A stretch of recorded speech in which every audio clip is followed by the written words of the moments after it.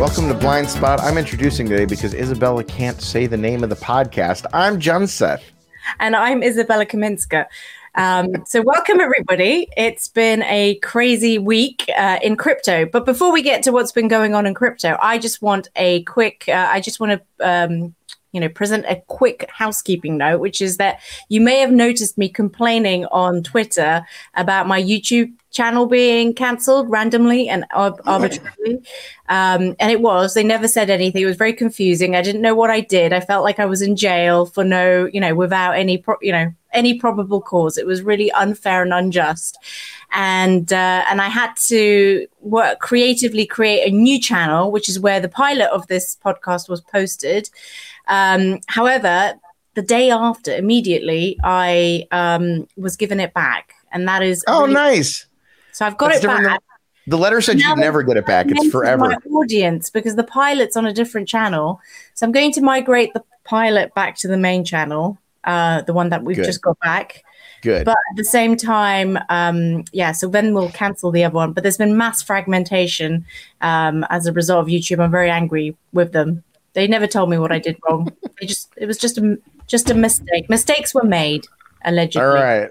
So we got Brad with us today. Brad is a nobody, which is, right, Brad? Thank you. Guilty as charged. Brad's a friend of mine. He's a Canadian Bitcoiner. And given the subject matter, I love that that's how you've introduced him, a Canadian Bitcoiner. Unemployed Canadian. Unemployed Canadian. He's a member of your country, Isabella. Oh, really? Are you British? Eventually, I guess. He's Canadian. Oh, of course, because he's Canadian. Right. So he's de facto part of... See, Brad, that's how little they care about you.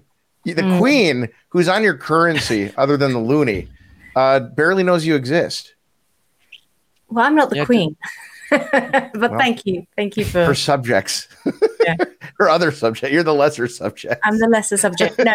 You're the greater subject, Isabella. It's Brad who's the lesser subject. You make a good point.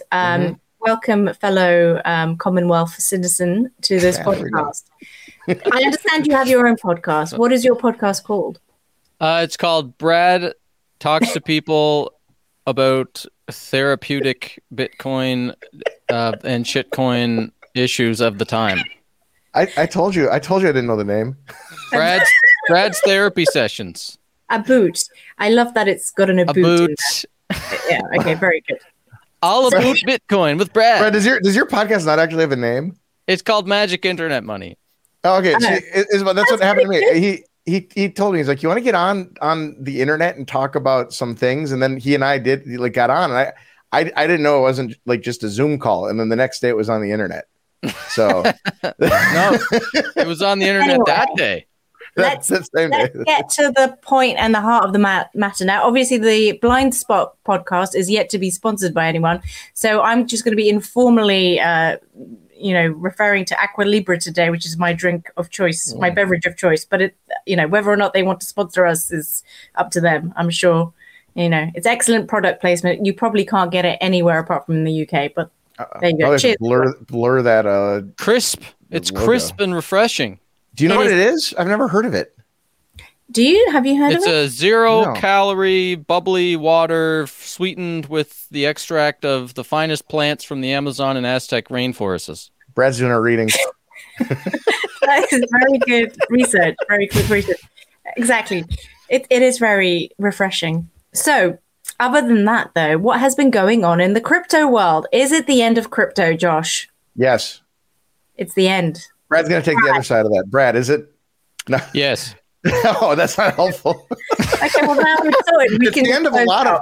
It's the end of a lot of things in crypto. I mean, we've been watching. I mean, for many years, those of us who consider ourselves Bitcoin maximalists, of which a brand of person a club that both Brad and I belong to, I believe, we have been saying that everything on Ethereum and everything on a lot of these chains is complete horse duty. And I think that we're just being vindicated right now. And a lot of that stuff, I think, is coming to an end. So, Brad, Josh made a very, he said something very nice. He said Brad predicted the downfall of Celsius almost perfectly. And Terra Luna. and Terra Luna, and that unlike other commentators on the internet, you actually know the mechanics of how it fell apart. So I thought maybe we'd start at that point. Josh, just give a little backstory to those who haven't been following it. What is Celsius, and when did it collapse? Well, Celsius is in the process right now of collapsing. Collapsed. Fair enough. It has. I mean, if you understand what's going on with it, you'll understand that it is collapsed. But what stage of grief are its buyers in right now?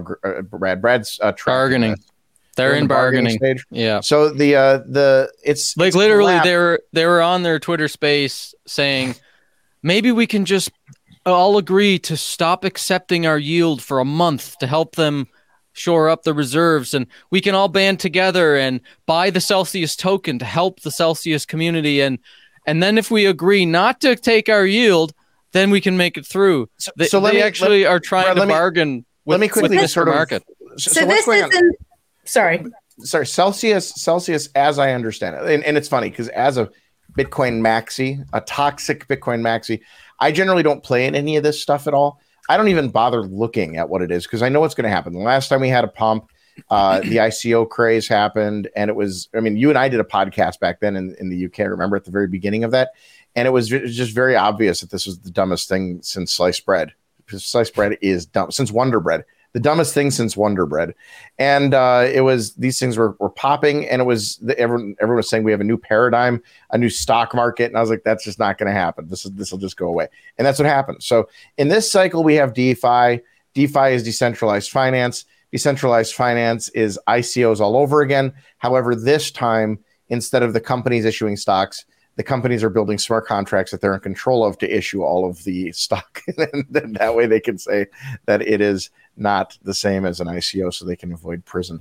So DeFi, Celsius is a DeFi protocol. Terra Luna, which collapsed a couple weeks ago, it was a DeFi protocol. And Celsius is a lending platform, right, Brad? Is that correct? Yeah, I mean, Celsius isn't really a DeFi protocol, but it used all of the DeFi protocols. It's a centralized company. DeFi, it's the same thing, basically. I mean, basically, they were DeFi in the end because they took all your money and locked it into DeFi. Well, DeFi is not necessarily non-centralized. We've discovered that, right? Yeah. So it being decentralized is not a matter of concern for the D part. Like, it just needs to nominally look decentralized. But they're kind of like a Coinbase, right? The difference being that. So, like, the thing that there may be no difference. Who knows? Well, they're way more risky than Coinbase. But Coinbase has an earned product, and that's what the SEC sued them over. Coinbase tried to introduce this, and then the SEC said, "No, you're not doing that." What's that? America for the win. America for the win. Is Celsius American? They are not American. They're Russian gangsters. Ah, well, okay. Are you allowed to say that? Are they going to come and sue us? No, they're being arrested for fraud as we speak. You don't have to worry about that. The CFO of Celsius actually was arrested for fraud. Today was that today? It was about 4 months ago. Oh, so I mean, this is why it was so easy to predict Celsius was going to blow up. If you just had any sense to look and see what was actually happening. So Celsius was basically a honeypot for retail investors to earn yield on their money. So was Terra Luna, and basically, like back in 2020. This DeFi stuff started to get built out, and it was based all off on this primitive idea, not primitive, but this idea of building primitives of decentralizing finance. So in finance, you have things like borrow, lend, exchange, marketplaces that can be secured for borrowing and lending. And obviously you can have like analytics and all these different things, synthetic things, just like in the 2008 collapse when they were trading all these derivatives of the housing market between each other. They just decided, like, well, why don't we just take all of that and put it on a blockchain and call it DeFi and make billions of dollars? What could go wrong? And then so you get companies like Celsius that got started up to say, well, this stuff is all so complicated for the average person to get involved with synthetic derivative swapping. Why don't we do it for you? So you can, get your grandmother to sign up with her pension tell her that she's going to earn 10% yield, and then all she does is deposit her money into Celsius. She gets her 10% yield, but in the background, what they're doing is they're actually building LTCM on the blockchain. And like, yeah, exactly. That's what actually. It's funny that you mentioned that, because actually, when you were saying that the current situation is in the bargaining phase, that was the incident that came right to my head. The LTCM. Is that where the LTCM investors are now still? Well, no, but that was. No, but it's worthwhile background, which I'm sure you know. But when LTCM was blowing up, there was a lot of pressure for there not to be a public bailout of it. So there were all these secret meetings where lots of stakeholders and different banks were clubbing together and different lenders to try and figure out a bailout plan, or so exactly how you were describing the current investors in Celsius trying to work their way out of this problem. And then many years. Sorry, go on. I would say like the better way to look at it is like look at these layer 1 blockchains as companies in the crypto world, as countries in the crypto world. Their currencies are basically like the bonds of the Soviet Union or these developing nations. So in the case of Terra Luna, the Terra Luna ecosystem was basically like the bonds of Russia in 1998. When the Russian bonds, when Russia defaulted on their debt, LTCM was actually Three Arrows Capital. So Three Arrows Capital is this $20 billion crypto hedge fund that was exposed to Terra Luna. And when Terra Luna collapsed and the price went to zero, they had all this Three Arrows Capital and all these other tier 1 crypto funds had all these leverage bets on Terra Luna continuing because, it was a sure thing, the smartest people in the world, right? It's basically when genius failed again, and the same thing that you're just describing, there is no central bank to bail out DeFi because they're not big enough. And just like in LTCM's situation, I think it was Lehman Brothers was the bank that called in their debt and they decided not to participate in the bailout of LTCM. Well, Three Arrows Capital was Lehman Brothers in this situation. Three Arrows Capital was the LTCM in this situation, and now there's contagion, even more contagion in the crypto world because all the other banks like Alameda, FTX, they're all basically exposed to all of this stuff blowing up, and it's just going to continually fall because it's all based on synthetic derivative nonsense. Like it's extremely high risk, over leveraged crap that was pumped up on this idea that we're gonna create a new financial system, and it's all going to be based on synthetic derivative leverage. Right. The only thing that surprises me in that explanation, Brad, is that you read. I only started reading. I thought that was a very, very good description of LTCM. It's true because these things are causing cascading failures. Like that's what it is, right? Like, but it's such a great analog because analogy rather, because it's that same sort of Schadenfreude, the smartest guys in the room thing. Like all those guys really did present themselves as having like fixed finance. So the co-founder is Alex Mashinsky. He is the one who has like recently come out and said, I think he came out to reassure investors, but then he didn't actually reassure anybody. What is the role in all this by is it Nexo? Was it? So yeah, can you actually explain the mechanics? Because I think my listeners who come from traditional finance, our listeners, Josh, Yeah, well, real quick, Isabel, before we do that, I just want to say the difference, the stark difference between this and LTCM is that on a long enough time scale, most of LTCM's bets would have worked out, right?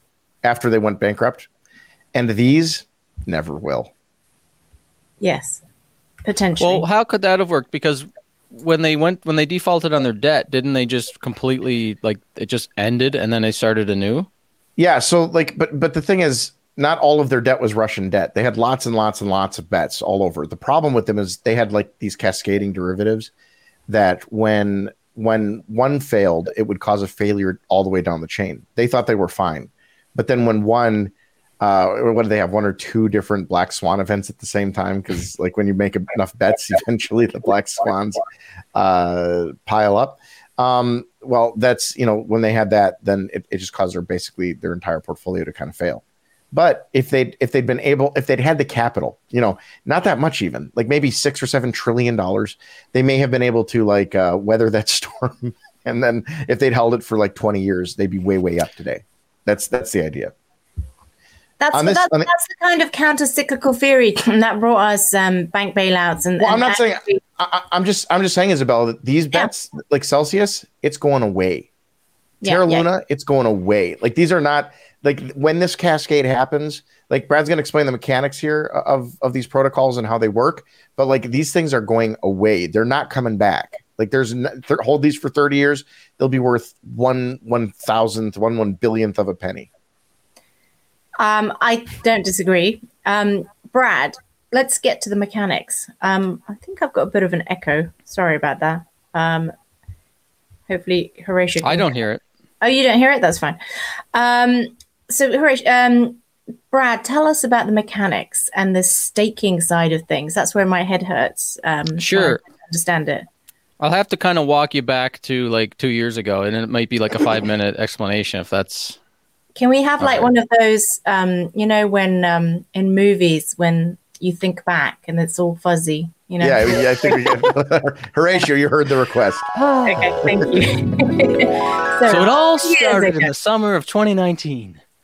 Oh, yeah. Do it, Brad. So, okay, I'll go back even further than that. Like John Seth was saying, we had the ICO bubble of 2017 where all these venture capitalists from Silicon Valley started to see like the opportunity to disrupt venture capital. And they thought that they could create utility tokens and then get rid of this sort of unfair SEC regulated accredited investor thing where you have to have some kind of financial IQ to invest in early stage investing. And they said, well, with the blockchain, we can allow democratize access to the types of gains we get in venture capital to everybody. So your grandmother can put her pension plan into early stage unicorn that was probably going to blow up, but 1 in 1,000 chance it does 1,000x. So everybody can play the venture capital game.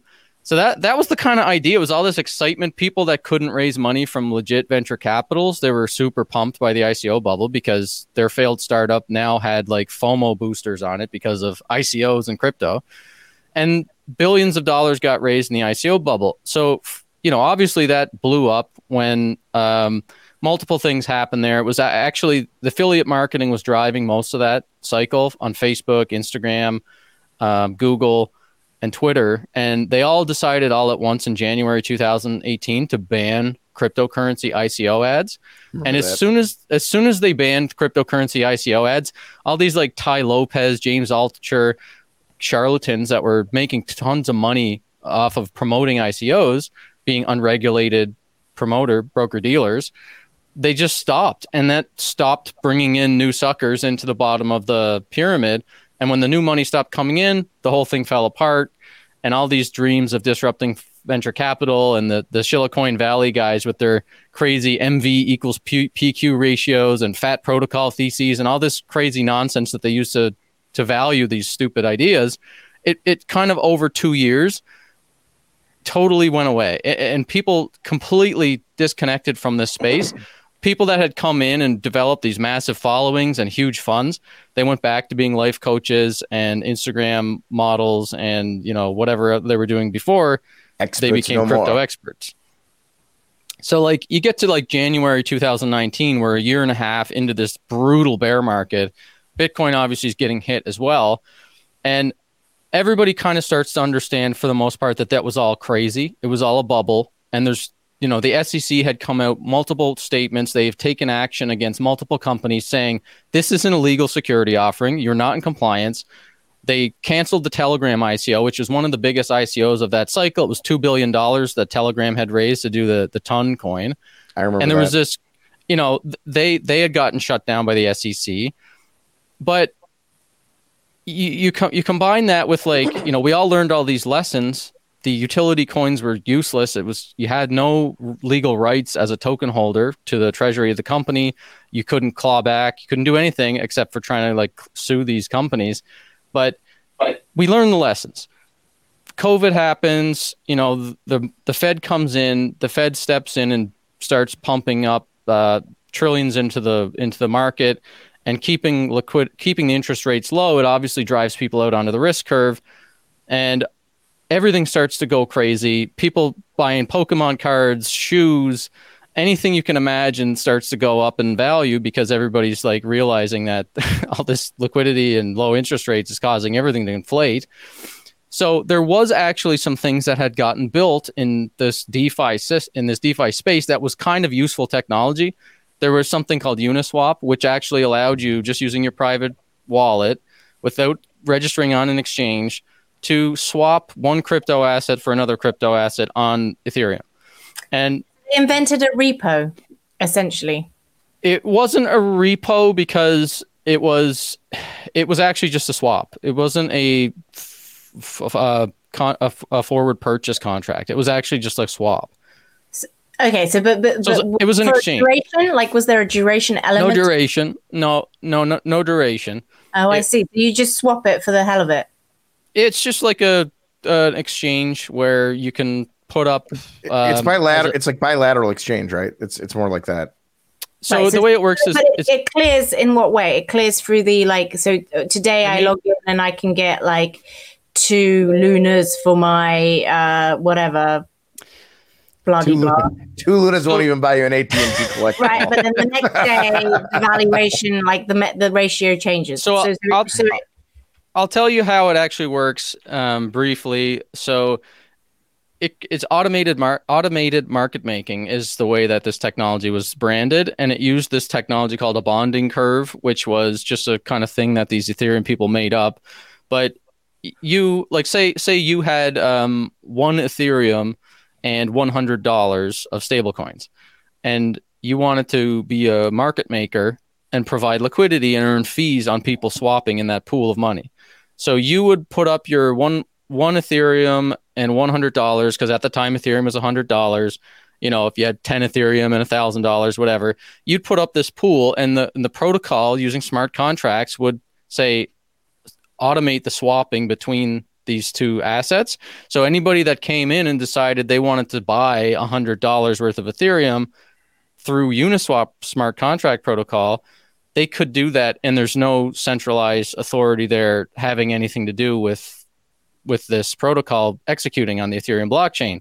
So you make fees based on the swapping volume. So it really is just like decentralizing the idea of market making and allowing people to take on the risk of whether they want to earn the fees or get wrecked providing liquidity in these risky DeFi markets. That was what it was. And that was actually a very interesting piece of technology, but nobody gave a shit about it. In 2019, in 2020, early 2020, the only people that were using this were DeFi developers, the venture capitalists that were seeding it all, and some like really early hobbyist kind of like scammers that were there trying to like steal people's money and stuff like that. Yep. They were trying to exploit the contract and do this flash loan stuff where you could take advantage of Oracle prices and all this. Anyways, it was super adopted. There was a couple of Ponzi schemes that were using it and all these smart contract devs and stuff like that. But the average like person did not see any need to go and use this thing because it was cumbersome to use. The user experience is horrible. There's high slippage. There's high fees. You might as well just use an exchange. So this was all born out of a want to bypass the exchanges. Exactly, because they all realized that they were doing well. Partly it was because they realized that they were violating securities laws and they wanted to kind of disrupt the regulators. And partly it was like actually people from the traditional finance industry wanting to rebuild everything that they had done in the traditional system on a blockchain. Without regulation. With no regulation, yeah. So in a way, at the very beginning of DeFi, there was some cypherpunks, there was some altruistic devs in there that they were trying to just experiment and build some useful things. And actually, Uniswap is a fork of something that came before it called Bancor. And Bancor created the AMM. Yeah. It was I didn't realize that Uniswap, Bancor was an ICO, Isabella. It was. And that's the thing, like, Hayden Adams, the creator of Uniswap, was pissed off that he was like an altruistic kind of cypherpunk dev at the beginning, and he was pissed off that Bancor took advantage of the ICO bubble to raise money for this technology. And he's like, I'm just going to do this myself. I'm going to fork Bancor, remove the stupid shitcoin, and deploy it myself as Uniswap. And so he did that. And he was like, I'm going to protest against this like charlatan capitalist sort of like unnecessary bolt-on token stuff because there's no need for a token for this technology. Well, fast forward a year and a half, Uniswap became the number one DEX on Ethereum. And what did they do? They pumped the token onto it because they could make $100 million each by adding a token. So he totally gave up on all of his morals and his original intent. Brad, wouldn't you for $100 million? I mean, why wouldn't you? What Right? they say, power corrupts. Yeah, exactly. But $100 million corrupts absolutely. Yeah. What's your corruption threshold? Me? Yeah, both of you. Josh. Go on, both of you. 40 or $50. Yeah, I'd say a good JPEG. A good JPEG? A good JPEG of a monkey. Nice. Show me a monkey JPEG anytime, and I'll do whatever you want. Do whatever you want. Okay, great. Okay, so that's a good background. Okay, so now we're in the world of like post-COVID, loads of liquidity sloshing around. These altruistic guys have I'll tell you, actually sent money in the mail to us all. Even before then, so Uniswap was the one primitive that was kind of an interesting thing that allowed you to go in and just use your MetaMask wallet or your Ethereum wallet to just swap one shitcoin for another shitcoin and earn fees as a market maker. That was kind of fine. Like that was like, all right, well, that's not scammy or anything like that. Sure, there's Ponzi schemes using it, like Hex protocol and all that stuff, were the number one volume coins, but whatever, like that's fine. There's nobody taking advantage of anybody really in that ecosystem. And it's not like they're trying to sell this as like a competitive thing to Bitcoin. They're not trying to say use Uniswap and make more money than, buying Bitcoin or whatever. There was a clear delineation between the separation of what Bitcoin is and what all this other garbage is, because nobody gave a crap about it. It was only quants using it and stuff, flash loan exploits and all this stuff. So then what they decided to do then was create a stable coin, make or die. That's another core piece of this whole story. Maker DAI. Oh, make or die. Make or die. Make or die. Make or dev. Make or die. Yeah. Maker DAO actually is what it's called, but there's the Maker coin, which is the governance protocol, the governance coin, and the DAI token, which is supposed to be a stable coin. It's a synthetic stable coin. And so DAI is the first stable coin really to fail, by the way. I mean, there's been plenty of failures over the years, but like DAI is kind of the first big one, I think, at least as I remember all of these stable coins. It's the first one that had like a lot of adoption. Well, DAI was basically like you get the maker, you over collateralize a vault, they call it, with Ethereum or wrapped Bitcoin or whatever asset that has some value. At the beginning, they started with 3x over collateralization with Ethereum. So for every $100 worth of DAI coins you wanted to create from nothing, you'd have to lock up $300 worth of Ethereum. So they created that pretty much when Ethereum was pretty high price, like $1,000. So they had gotten all these people to like lock up their Ethereum at $1,000 to create DAI coins. But then during the bear market, as the price of Ethereum dropped from $1,400 down to like $80 and flash crashed even lower on March 2020, all these people in DAI, they had created billions of dollars of DAI tokens. They were at risk of being completely broke. The protocol completely broke because even at like 4x, 5x over collateralization, it's still not enough because the asset is so volatile. So the venture capitalists that funded DAI and that were in control of the whole thing, A16Z and those guys, they basically just plopped in a bunch of dollars into the system. They said, all right, well, we're going to put 50% of the value of it as USDC, which is just somebody else's dollars in somebody else's bank account. So the idea for creating MakerDAI was kind of an interesting idea to create a censorship-resistant, algorithmic pegged stablecoin that you could use in a crypto-native network. And that's kind of an interesting concept, just like the ability to do an AMM and swap without any regulations. To have a native dollar peg token that doesn't have the risk of a bank coming in and freezing the assets or whatever. But now the whole thing is freaking more than 50% collateralized by dollars in some bank account that's regulated in the US. So at any point, they could 6102 attack Circle's bank accounts and freeze up the entire DAI ecosystem. So since March of 2020, DAI has been a failure, pretty much, from what they created it for. And it's just been LARPing as a zombie coin for the last 2 years. It's essentially a pegged coin to USDC, right? LARPing as a zombie coin. It is, though. It is. It's pretty much like a money market fund. Yeah. I mean, like it's no different, and like it's no different than like Tether either. Money market. Well, yeah. But these, so that's really the first like sort of failed coin, and they successfully didn't destroy the value. I'm just kind of surprised that that's right. Not what every one of these does. They kept the dollar peg, and they've actually grown still, because most participants in DeFi are just degenerate gamblers looking for yield. They're not actually giving a shit about the cypherpunk values of why this stuff was created. They're actually just there to earn yield. So they don't care that the thesis behind the DAI stablecoin, censorship resistance part is completely invalidated because it's backed by USDC. They just are like, well, I can make a bunch of yield with it, so I'm going to use it. And it's a dollar. It's a dollar stable coin, right? Yeah. And it seems to like kind of work as a pegged coin. So those really, are the yeah. Sorry, go on, Brad. So those two, so now you got Uniswap was the way to exchange without any intermediaries and any regulation.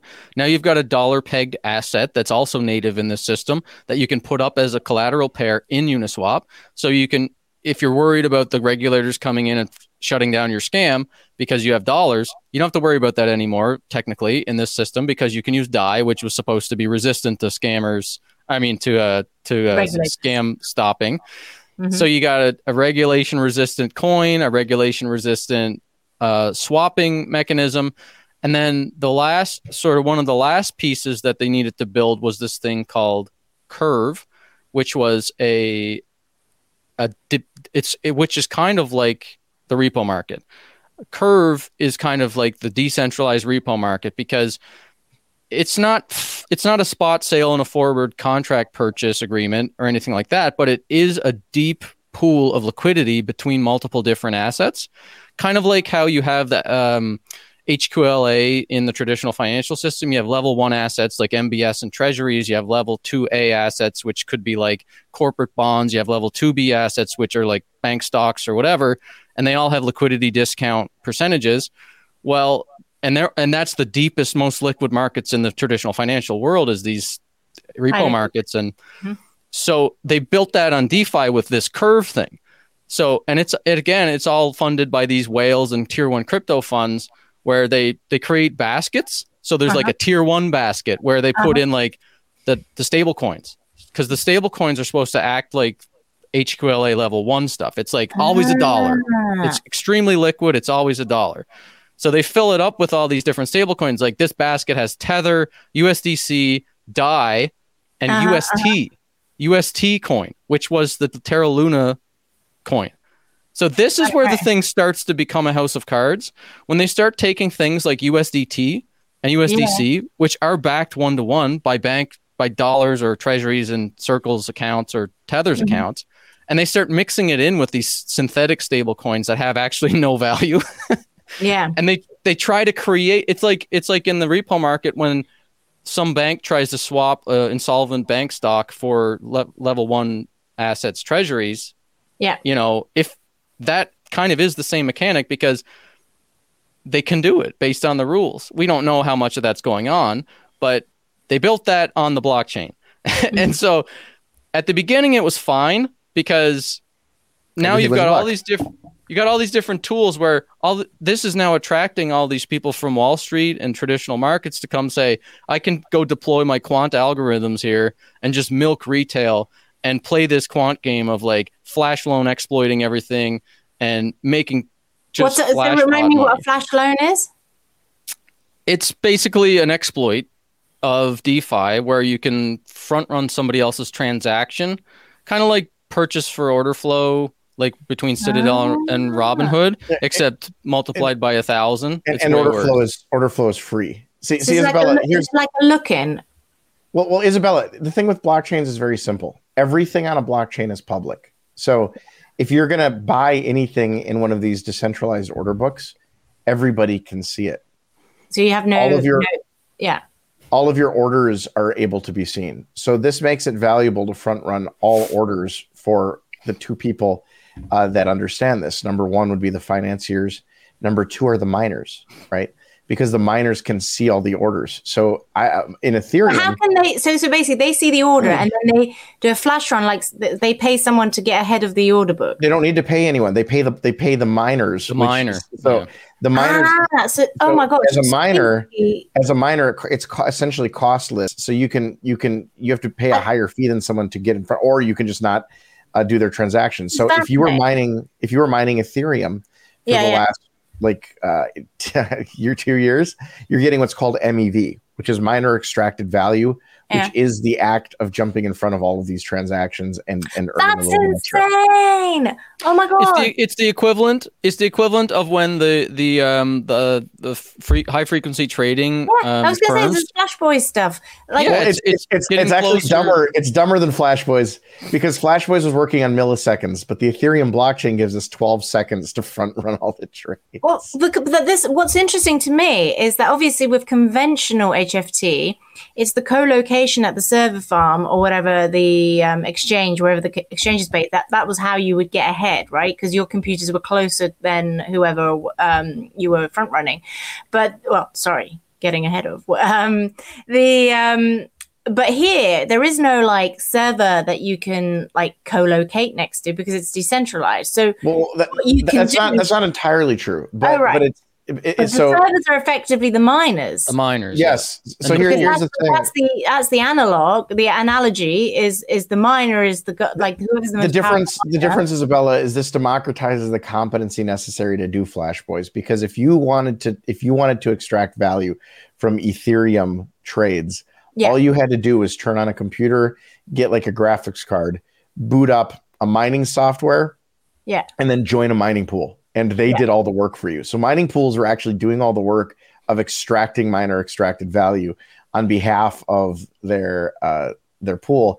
And they were competing for a long time on basically advertising that they were better at it than the other pools. So you can switch pools switching pools takes 2 seconds if you're a miner. So you don't have to have any competency in this. All you have to do is point your miners at a pool that does MEV. Mm-hmm. So I've been a Flash Boy for months. And another even worse, another more insidious part of this whole thing is that during this entire nonsense bubble that was getting started with Ethereum DeFi stuff, all the VCs and all the Ethereum maximalists and Ethereum shills were all saying this is for the people. This is better than Bitcoin because it's cheaper to use. And you can do decentralized finance. It's going to unbank the banked and bank the unbanked and all this stuff. And meanwhile, really, it's just this reverse Robin Hood scenario where you're trying to get yourself through to your destination, and then all these evil Robin Hood characters are picking your pockets through the whole trip and stopping your caravan and taking your goods from you. Because if you try to use Uniswap, you're going to get flash loan exploited. If you're a retail person, you can't afford to use it because all the quants are taking up all the block space, and the transaction fees to use Ethereum rose so much that it got to $50 a swap to send some stable coins to somebody. So that narrative completely broke down in summer 2020 when the first DeFi bubble kind of went nuts, because in summer 2020 they did the final piece. The final piece which caused the bubble, which was the borrow lend protocol. So now they created these protocols where you could deposit any collateral, including ICO shitcoin pre-mined security things, and borrow level 1 assets like stable coins. And so that attracted a lot of people that had all this garbage junk to be able to deposit it into these lending protocols and take stable coins out. and then earn a yield. The yield farming thing was... This is basically what the ECB does, by the way. There was a great piece from 2008 where I think it was Willem Bouter or something, like essentially exposed that the ECB was a bank that took trashy assets and lent out, liquidity against them. This is essentially same model. As we now know from the ECB meeting, they're now defragmenting, or rather anti-fragmenting, with their own. Well, they're trying to detrash it, but it's a bit hard to detrash it. But anyway, go. Sorry about that. Go on. The yield farming thing was really what caused this thing to go into hyperdrive, because as I said, like nobody else in the crypto world gave a shit about this DeFi stuff because it was too obscure. It was an unfriendly user interface. Yeah. Unless you were some really intelligent quant dev that could like exploit everybody, they're like, what's the point of using it? But then at that time, you wouldn't have been exploiting very many people either. That's the other. You're just like on the exploitation side. Once your order is in the order book, you can't reverse it, or can you still? You can't reverse it. Isabel, think about it this way: miners order transactions. That's all they do. So when you're a miner, you look at the transaction book, and you can pick whatever transactions in any given book you wanna do, including, for example, your own transactions, right? So because if you win the block, the thing that you ought to do is basically mine your own transactions and reorder the book such that like you are ahead of people in the book. It's a very simple, like you have not milliseconds, you have the full time of finding that block to look at the book and implement any changes that you want. This is so much worse than traditional finance. It's so much worse. It's so much worse. Like that's why for 2 years now I've been just harping on this. Like they're just rebuilding everything that's wrong with Wall Street on a blockchain. Without regulation. It's the stupidest thing that we've ever done, and now it's all blowing up. And who could have predicted it? Gee, all the Bitcoiners, perhaps. Anybody that understood the follies of like the financial system and why we shouldn't rebuild all of that transparently on a blockchain system, and make it 10 times worse. And is there any such thing as a dark pool in this game? Yes, there's dark pool protocols. There's LIBOR markets. Like that's the most insane thing is when you see uncollateralized lending. Like interbank lending, LIBOR stuff in DeFi. That's why it's blowing up even more right now, because they started to do that. They got kind of hubristic and they thought like we're so successful, we're so smart. Look what we've done. So they started saying, let's do uncollateralized lending like the financial system. And so there's this protocol called Maple Finance right now, which has 5 big pools in it that allows high credit uncollateralized lending, and they have like credit experts and risk experts in this protocol, basically trying to be like the credit agencies. And I went through the tweets of these credit experts, and they're like 3-4 months ago, they're talking about how long they are on Terra Luna and how they love Ponzi schemes. Like anybody that knows anything about sustainability, you see something that says you can get 70,000% APY and you immediately laugh at that and say that's ridiculous. You're a moron if you think that's not a Ponzi scheme. These credit risk agencies in DeFi were rating that shit as pristine. They were going long on it themselves. So you got to wonder how much toxic debt is in these unsecured lending pools. And now that Three Arrows Capital, which is one of the biggest market makers in DeFi, is blowing up, is completely insolvent. I mean, they are exposed to like there's so much unsecured lending going back and forth between these tier 1 crypto funds that it's just not even started yet. Like the whole thing's going to implode. So let's unpack the Celsius story. So from a mechanic and the whole staking thing. So Celsius is how would you okay? We're almost there. We're almost there. I got that one last piece to explain about the yield farming. That is the key piece that causes this whole story to go. So yield farming, like Junseth said at the very beginning, the original ICO stuff, we realized in the bear market that it was all toxic trash. It was all nonsense. It was just a dream. But then when some of us realized in the bull market, that's fact. But then like when the markets hit the fan and the Fed prints $10 trillion, the Fed, the Treasury, the commercial banks, when they all inflate the supply of money and keep the interest rates low, everything goes crazy. And then everybody goes out onto this risk cliff saying, well, if we're going to make money, and it is a risk cliff. That's what I call it. Like, there's no risk curve in crypto. It's a risk cliff. It's a risk cliff. I love that. I love it. I love Brad. How far out on the risk cliff are you? They're all out on the risk cliff right now. Wile E. Coyotes as far as you can go. Don't look down. Don't look down. Everything will be fine. Hey, hang on right there. This is crypto. This is a financial innovation here. Don't look down. Great. This is great. Okay, they're on the risk cliff. I like that. So they're going out on the risk cliff because the regulators have sent a message that we are overwhelmed. We cannot stop this. You guys are kind of in violation of the law, but we're too overwhelmed. The traditional markets are about to blow up. Like, you look at what happened with Citadel and Robinhood and all this stuff, and the meme stock pumps and insolvent companies like Hertz getting pumped on the stock market. Like, it's clear that they weren't in the driver's seat. So everybody, and the biggest ICO of 2017, EOS, raised $4 billion. And the resolution to that was to get hit with like a $20 million fine and allow them to keep the rest of the money. That's just a tax. It's like, okay, I'll do that too then. with agreements to absolve everyone in all of these cases, to absolve everyone of criminal liability, by the way. So they'd raise $20 billion. They would go to the SEC. The SEC would charge them like $20 million and give them an agreement to be absolved of all future criminal liability on this. Well, not like all future, like all criminal liability. A couple of cases where they didn't play ball with the SEC and they tried to fight back and say, we're going to fight back for crypto. Like, everybody join us. Just fucking pay. They should have just paid. Because those cases, the SEC-IRS is coming your way. Pay it and then walk away with your $19 billion. Like, is that not enough? Really? Yeah, really. Mental. So the SEC did take action against probably 10, 15 ICOs, but like the majority of the ICO activity happened after the crash. So in January 2018, that was the peak of the last bubble. And then it was a tsunami of deals that kept happening for another 6 months before everybody realized at about this point that, wait a second, this was a bubble. It blew up. We were idiots. And they started to just desperately look for liquidity.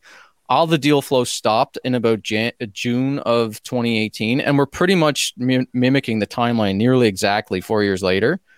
So I'd expect in a couple of months, it's just going to be a ghost town in all these deals, and everybody's going to be trying to find as much liquidity as they possibly can because they realize this was a fun game, but it blew up, and you got to count your chickens now. Like, you don't want to be the last person holding the bag in this bubble. You want to actually take your money out and take your profits. But it's too big now. The last cycle never got this big, and the SEC put a huge damper on things. So, but this cycle, also, I think it's worth pointing out. I think the difference this time around, there's a hell of a lot more hedge funds in this now. That's what. So you get to like the guidance from the SEC was like, this is not in consensus. I mean, this is not compliant. You're violating the law, but we're overwhelmed because in January. March, April 2020, they were still only at about September 2017 for the cases they were bringing against the previous cycle's bad actors. So they're a whole cycle behind in taking legislative action or taking action against these companies. Which means you just got to wait 4 or 5 cycles, and then you won't get hit for a lifetime, maybe 2 lifetimes before they like get to your case. That packed up. So that pretty much. And Brad, they have only got to, I don't know, 5% of the scams from the ICO cycle. Well, they pretty much gave up on it because this cycle got so crazy. So after the Black Thursday or whatever, when the markets crashed and the SEC, and the Fed and the Treasury started kind of signaling infinite cash, infinite liquidity and all this, it reinflated the idea that you could just go ham on this DeFi stuff because they created this concept of liquidity farming, which is basically, like John Seth said, ICOs 2.0. Instead of you give me money, I give you coins. It's you give this smart contract that I built money, and the smart contract that I built gives you the coins. But I'm not giving you the coins. And that I'm in control of still. And that I'm in control of. Yeah. I built it. I'm in control of it. I pre-mined all the coins, but I'm not giving you the coins. And by pre-mined, I mean I put money in too, and it also gave me the coins back. Well, they didn't even put money in. They just like so that is like so just for our on creation finance viewers, readers, listeners, whatever. So yield farming is specific in the sense that it is. So give me some names of like yield farming products that people might have heard of. So the first one was Curve. It was called Curve, Yearn. It was these lending protocols. And there really is no other parallel in traditional finance. It does not make any sense. You stake something, and then you imagine this. Imagine you were a hedge fund, and imagine you were a hedge fund. Imagine and you wanted to go to the repo markets and borrow $1 billion of treasuries. Mm-hmm. Well, in the repo market, you have to pay a small overnight fee for that, right? You pay whatever the rate is, like 0.05% or whatever the rate is of the repo market. So there's an economic calculation there that you make as a capitalist that like I have to pay to borrow $1 billion of this treasury collateral.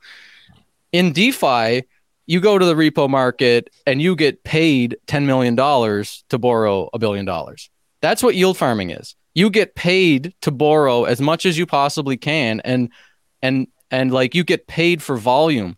So if you want to wash trade, you get paid. If you want to be in the reverse repo market, you also get paid. So if you're a commercial bank and you've got base assets at the Federal Reserve, anybody making money out here? If you're so the reverse repo participants also get paid $10 million for providing capital. Mm-hmm. So both participants get paid. At the same time? That's financial innovation, right? Like why wouldn't this payment? So don't ask questions like that. That's a boomer question. You just don't understand financial innovation. Yeah, Isabella. You don't get crypto. I'll be the boomer in the room. Who's funding it? It's the smart contract. The smart contract. The smart contract prints money. The smart contract prints. But surely these smart contracts, like I thought, there was some sort of scarcity principle in these smart, like in these things. But you're saying that's just like. I watch a lot of Real Vision, and Raoul Pal and those guys tell me that it's basically risk free. So. Brad, the smart contract. The smart contract is printing money. Essentially, right? It's making tokens. It's stupid. Yeah. It doesn't make any sense. But is it on some sort of schedule? Is there some sort of like Isabella, it doesn't matter. They can make up whatever rules they want for the smart contract. So here's the thing. There is no limiting principle in this industry. It's 18% return product. Yeah, so here's how it makes sense. It doesn't make any sense, but here's how it was able to survive so long.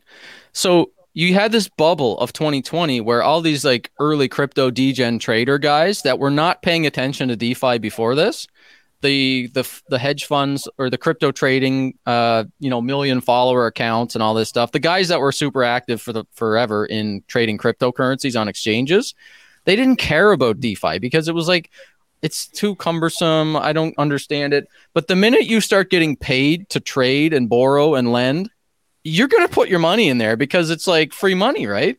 So it started sucking in all these degens and all the crypto exchanges and everybody that was doing market making to start providing liquidity. Because if you can get paid to provide liquidity, of course you're going to do it. Like imagine you got paid to use your BlackBerry. I mean, I'm sure BlackBerry would still be a pretty big company. If you got paid to use an inferior product, you'd probably use it a significant amount of money. Like a Microsoft phone. Yeah, Microsoft phone. I'd still be using my old Nokia if I was getting paid like $1,000 a month to use this. I use a Razor. It doesn't look like it, man. So basically, there are all these liquidity pools. Those pools, we don't know how they're funded. Like they're not funded. Are they funded in real money or are they? I'll tell you what it was not that you get paid $10 million. You get paid 10 million shares of some insolvent bank. Right. And then the banks are putting up their money as temporary collateral to allow you to sell the insolvent bank shares for dollars. So it appears like it's worth something. Right. So the hedge funds, the market makers, and the venture capitalists that pre-mined it all, they would use their giant pools of capital as honeypots for retail traders. So when there's a yield farm happening, they go and they pair the stupid token that they're issuing for you with some actual money on Uniswap and create a market for it. So they would take their coin that they created from nothing and give to you for a reward for using the protocols, and pair it up with some dollars and some, $10-20 million deep liquidity pool. So you start saying like, wait, this is actually worth something. Oh, well, now I can calculate this out as an APY. Wow, for using this DeFi protocol, I'm making 50% APY. I'm going to go tell all my crypto buddies about this, and I'm going to put my money in. And so it's a honeypot. It really is false advertising to create this phantom value that this stupid coin is ever worth something in the first place. So they go and they use the DeFi primitives like Curve and Uniswap and borrow, and then they start taking this thing and they make you even feel like it's even more valuable by letting you put it up as collateral in the borrow protocols. So then you can, instead of selling your stupid useless reward token that you got paid to use this thing for, you can borrow against it. So then you stack it in, and then it removes sell pressure. So you can borrow against it, borrow some stable coins, and then go and do more DeFi stuff and start stacking your yields on top of each other and just keep borrowing from the reward tokens. And this is what causes the LTCM-like effect, because what's gone on here is that all of the DeFi projects are essentially collateralized, like stacked collateralization of other Ponzi's. It's as if Madoff got in bed with 100 other people. Created 100 Ponzi's, and then got banks to do like equity loans against your Ponzi tokens. And then when one went under, all of the other Ponzi tokens went under too.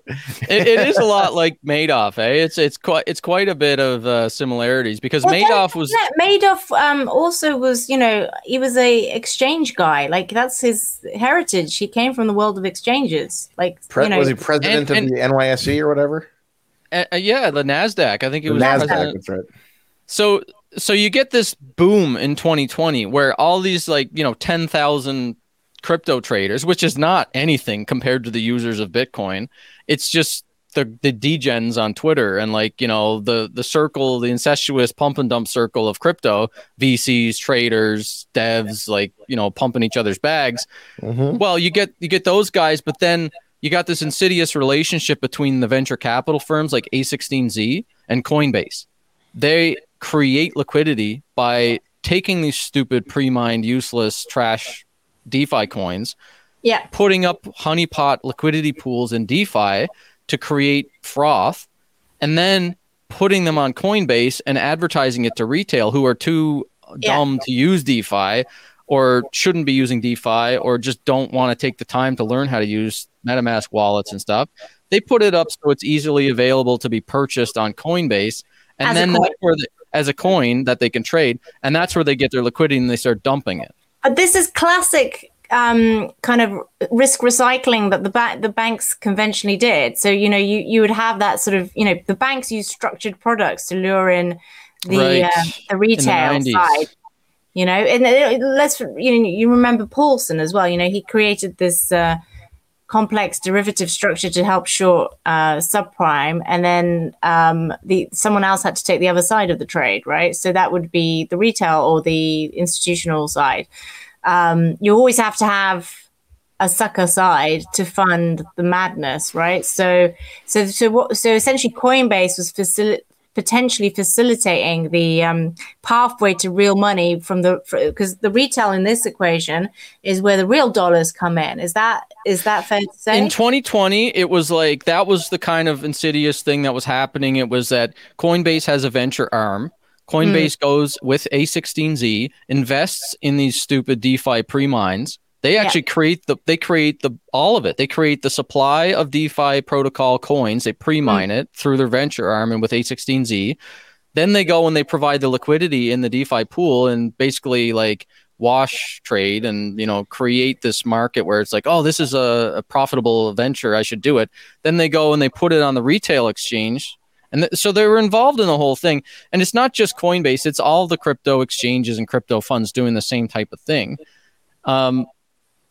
So that was happening in 2020, and it was really nonsense. It didn't attract much retail people because it was a lot of like obvious Ponzi scams. It was people having a lot of fun with like food tokens. It was like, this one is yams and this one is like kimchi, and it was like the stupidest kind of like nonsense bubble because it was all pancakes. It was like, it was nonsense, but it got up to billions and billions of dollars, and then what happened was one of the biggest exchanges in terms of real money. Like what I'm trying to understand or unpick is because obviously there's some sort of multiple going on, right? But what is the seed value in the system? Like when it all unravels, like how much base capital? Like in 2020, it was billions. Now it's hundreds of billions. Of the base capital, like as in how much? Oh my god! Really? Yeah, because A16Z raised probably $500 billion in the last 2 years to pump into this shit, like A16Z and other funds. It was insane. It was nuts. Oh wait, sorry, I'm saying I'm too high of a number. 200 million, I think was there. Let me just check. Yeah, better check before we get a libel suit. It was not 500 billion. No, it wasn't that high. You can't say anything in the UK. How do you guys do reporting? Yeah, it was billions, 2 billion. We do something called fact checking, Josh. Yeah, it was like no, you don't, because you can get sued for facts in the UK too. Look at Amber Heard. What? It was 2 to 5. A16Z raised about $2 to $5 billion between their different crypto funds, but there was many other players besides them that were doing this in Asia and different circles of crypto. Like the one big, there's two big players. Can I interject with one point? What I've noticed in the last week or so, it's summer party season. I went to a posh summer party shtick, whatever, at an art thing yesterday, and this is often very telling, right? Because art is, always hedgies are always in art affairs, events, etc. Because that's what they do. They make money and then they buy art. And there's a lot of crypto people. There's a lot of crypto art. There's, it's quite clear to me that is the new wealth pool that goes. So it's a massive recycling in a funny way. So the money from hedge funds, from yield farming and all that stuff going into the art market, which is now going into NFTs, and it's going to make entirely circular. That's an aside. Go on. Yeah, it's a marketing funnel. The NFTs was basically a marketing funnel for DeFi and Ethereum. And a lot of whales in that system, DeFi and Ethereum, they manipulated the prices in the early days of NFTs to spend obscene amounts of money on NFTs so that they could create huge headlines and then attract like Christie's and things like that. 100%. Those valuations were not done through any market mechanism. They were pre-organized and they were a form of marketing spend. That's basically what it was. Yeah, they're trying to legitimize what they're doing with all this nonsense by saying, oh, but look, artists can get paid and this is a thing we can use this for money to disintermediate those predatory middlemen in the art world. I did my best to warn Isabel. I said from day one, I told everyone what this stuff was. No, I agree. And I mean, what I find NFTs interesting in that, because I'm quite arty, so I like the idea of art having value. But I've always said there's no value in it because the law is not there's a mismatch between what the NFTs are claiming. The law doesn't matter on this because even if it did, I mean, it's obviously it's more an attention market than it is an asset market. But my point is the law doesn't matter because it's not the art itself. Like the problem is that art is the art itself. There's only one kind of art in NFTs that is the art itself, and that's the rare Pepe. And that's why right. Because that was commentary. It's the only time that a hash has ever been turned into art. All the other hashes that came after it were scammy. And it's just really funny to me to look at because like this is literally a receipt. That's all you got with the NFTs. And it's just and Brad's right. It was a marketing funnel into the rest of DeFi. and they preyed on artists. That was I think that's actually very true, and I think there's going to be a lot of collateral damage in the. I tried to warn the artists. I was telling them they don't know what they're doing, and they're going, "Well, I'm making a lot of money," and I'm like, "Well, that's too bad. I guess you weren't in it for the art then. Too bad." No, but they were. They were making a lot of money, and I mean, who made the most? Probably like the Damien Hirst team. They always make the most. Did Hearst, they? Did they do NFTs? They made a ton. Yes, Hearst has a bunch of NFTs, at least one, but he made a lot of money on it.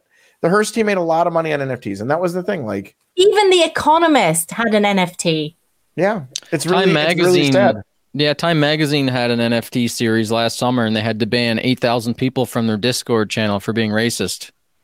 Oh yeah, but let me point out with like The Economist also allowed OneCoin to sponsor their conference. So like they don't have a great record here. Yeah. I had an NFT, but nobody bought it. But I did it just for like shits and giggles, as they say. And what I found is that it's obvious that like unless you have either a prearranged like funder or you have the means to market it in some ridiculous way, you're not going to. It's not a mechanism to make any money. Like it's just it's just silly. Anyway, it's an insider's game. We're going to get to the Celsius story. Yes. So now we understand that there was this yield, right? And the only reason why the yield made any sense, it was actually just issuing shitcoins and then creating a market for the shitcoins so that you could multiply the price of the shitcoin by the dollar value that you could get in Uniswap and then calculating a yield. So they would just advertise high yields like 50% APY to borrow on this protocol. And that attracted large pools of capital from crypto whales to be like, well, I'm going to put my money in this smart contract then, because as I do, I'm going to get more tokens. And the tokens I can sell for more money, because the VCs and the market makers were putting up their pools of collateral to allow you to have liquidity. Then they realized that like as it's growing, more and more people are selling this stuff.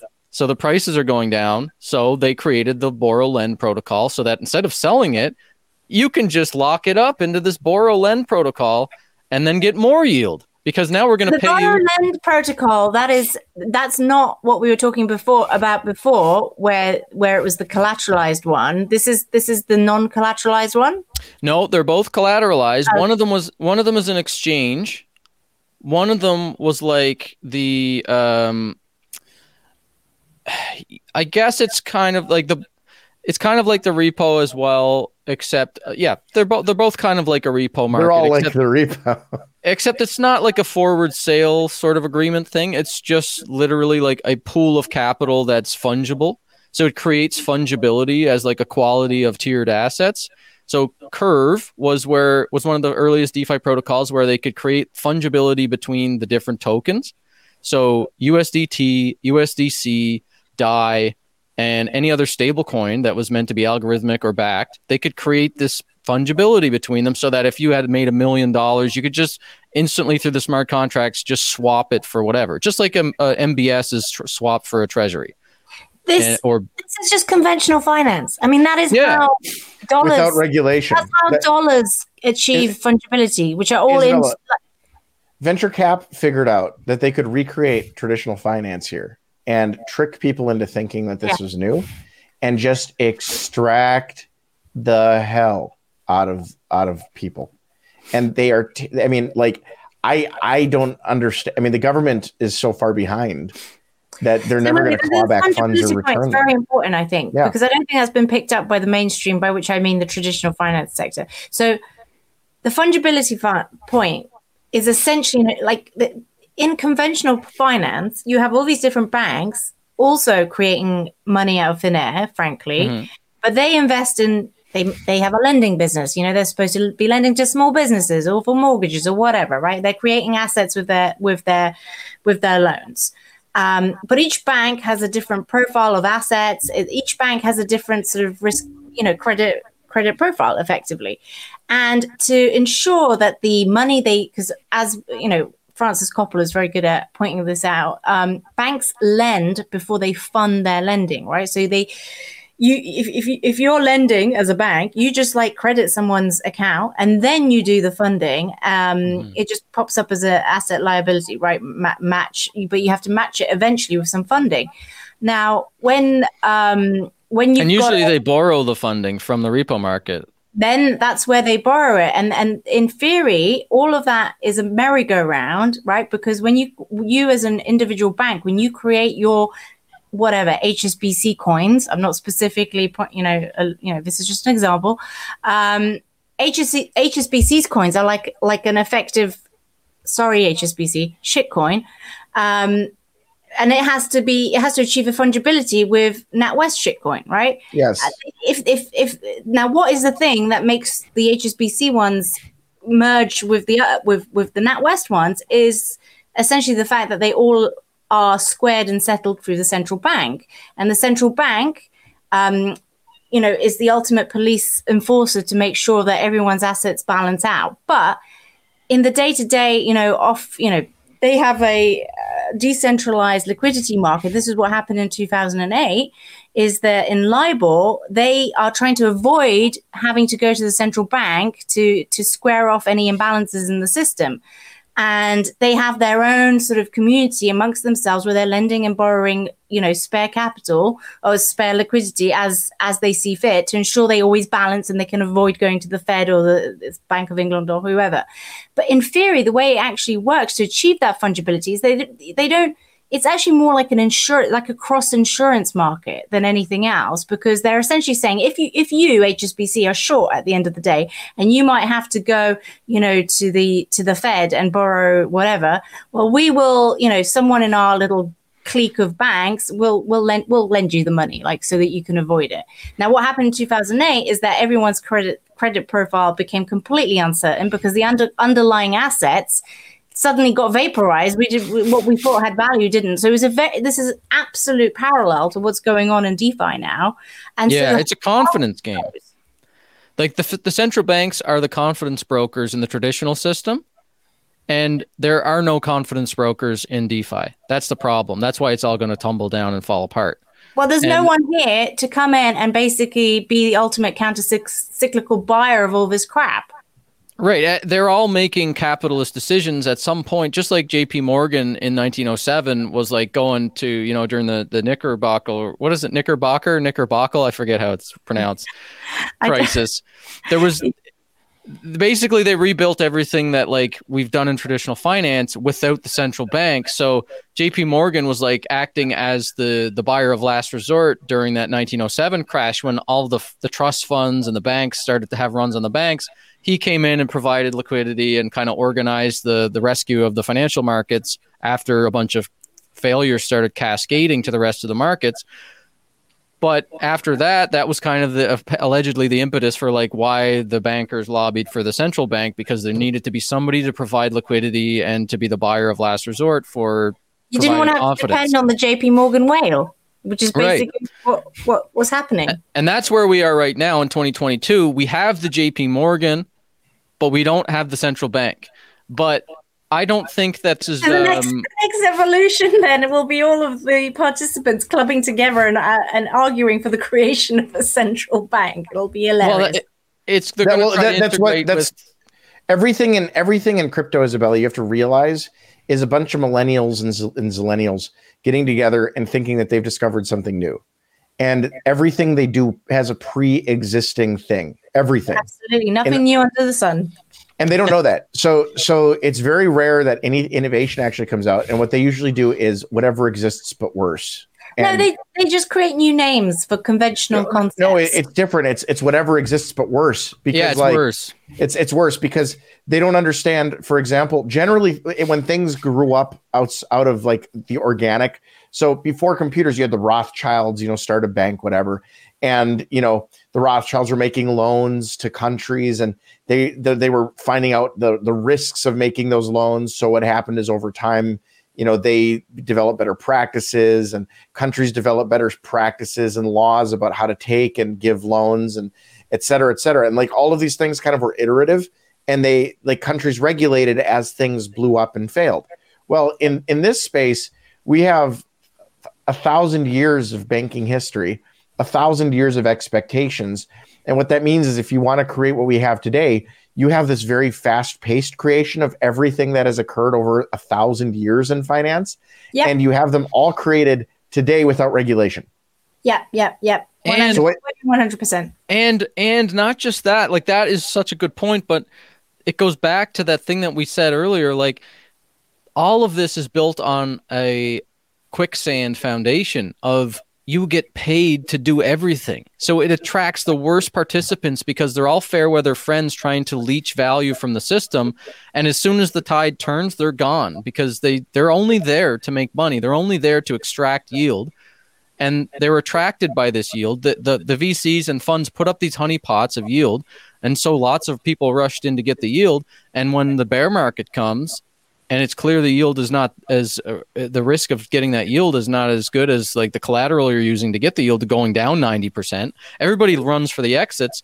And that's when the whole thing implodes because the entire thing was built on this like perverse incentive of getting yield from these stupid shit coins, paying you to do the activities. And so the whole thing is like a liquidity vacuum. It's even worse than the other systems because, you know, the game theory is like who can get out the fastest. Now it's at this point, it's like who can get out whole. And so there's like almost a competition happening. And like I said before, there was like we're about 6 months into the obvious top of the market and the bear market happening in crypto. In a couple of months, it's going to be like depression. Like these people are in like they're in the like denial or panic phase of the greed and risk, the greed and fear cycle. I thought they're further down. Like that's interesting that you think they're not even that far down.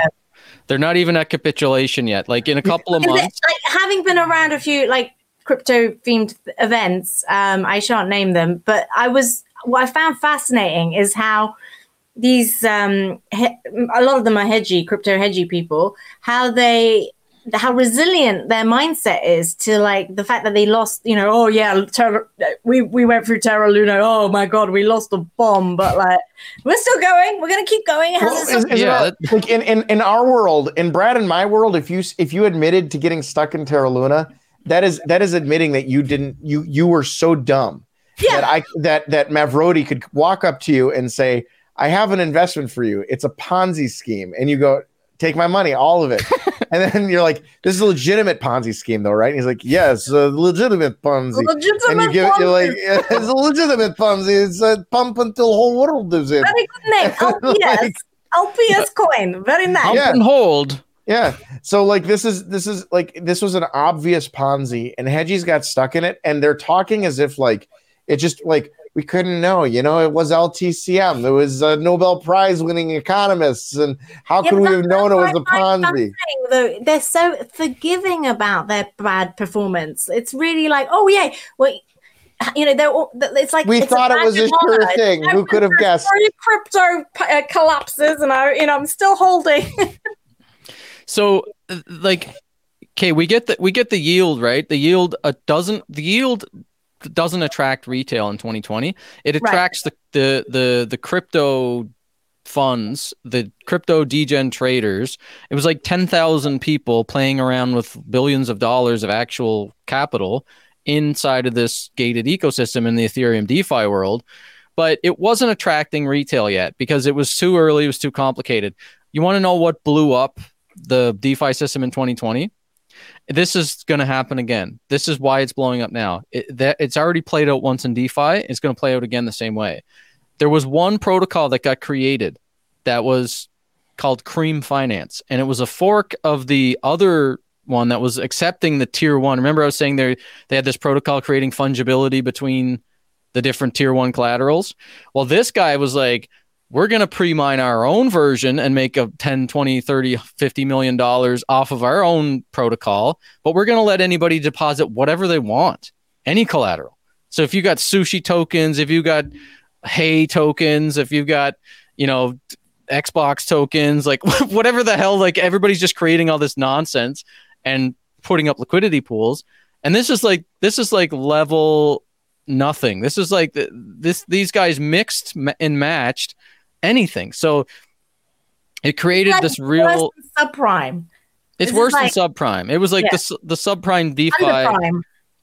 It was like, actually, you know what it was like? It was like in the 1990s, when Wall Street started creating these structured products overseas, getting the credit agencies to rate it AAA based on the one like piece of collateral.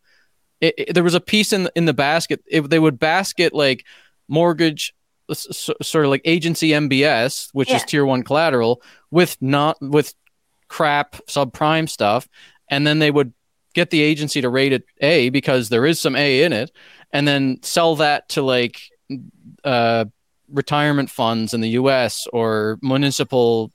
It was financial engineering, and the way they did, like they synthesized a sort of AAA or high quality asset out of the structuring of how the different tranches pay out in a liquidity issue in an event. So even though it was always, the funny thing about that entire situation was that people who held the shitty tranches, and like you bought it and you priced it right, you bought it as a shitty tranche, they did okay. It was the people who held the top tier tranche thinking it was top tier, and it wasn't, that failed. But like, it is exactly. Is that the 2008 version of it or the 1990s version of it? That was the 2008 version of it. So I read this book called Fiasco by Frank Portnoy, and in that book he describes the genesis of the whole like synthetic structured products thing. I didn't know about this. No, such a good book. You got to read it. It's so interesting, and it's exactly what DeFi is. Like it's DeFi. It's DeFi now. It was the creation of the whole structured products thing in the 90s, and because there was no regulation at all back then. And, even though it was crazy in 2008, it was even worse in 1990s. It just wasn't as big. So it never blew up the whole economy. That's what DeFi was. The equivalent of DeFi in summer 2020 was basically like the structured products in the 1990s. It was just a bunch of insiders playing with each other and like blowing each other up. It wasn't really leaking out into like the traditional market, like Celsius and stuff like that has now millions of customers that are going to get wrecked. Just like in 2008, it eventually got so big that it affected everybody. Currently wrecked. They can kiss that money goodbye. So Celsius, how do we best describe Celsius? What is the best way to describe it? So Celsius is so in the collapse of 2020, there's this one fund, FTX, which is kind of started this last year, started buying naming rights on stadiums and getting their brand out there more. They were one of the big whales in DeFi. They're like the JP Morgan that goes and rescues things. But they were an exchange, right? They're an exchange, but they also have a fund. Yeah, Alameda is the fund. So there's an exchange and a fund. So the exchange has a fund. Yeah, the exchange started as a fund. It was actually these traders, these quant traders, these like genius quant traders that made $1 billion or $2 million just trading in these markets, Alameda Research, and then they realized that all the other exchanges were kind of shitty and they weren't as good as traditional market futures exchanges and stuff. So they created their own because they're really smart devs. And now it's actually the best exchange to trade on. Most traders love FTX. It's like when Enron tried to create their own exchange. Did they really?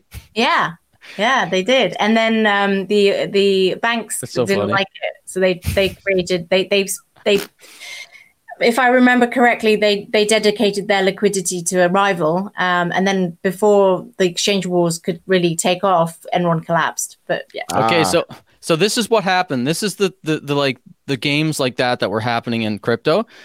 Ethereum was the number one blockchain for DeFi, but it became obvious that Ethereum was completely broken. Like Junseth said, MEV is not a good thing. It's not a good thing that you can have transparency in finance, because it's like when a bank has to go to the discount window to the Fed. Everybody knows that you're going to the discount window. They can see you're going there.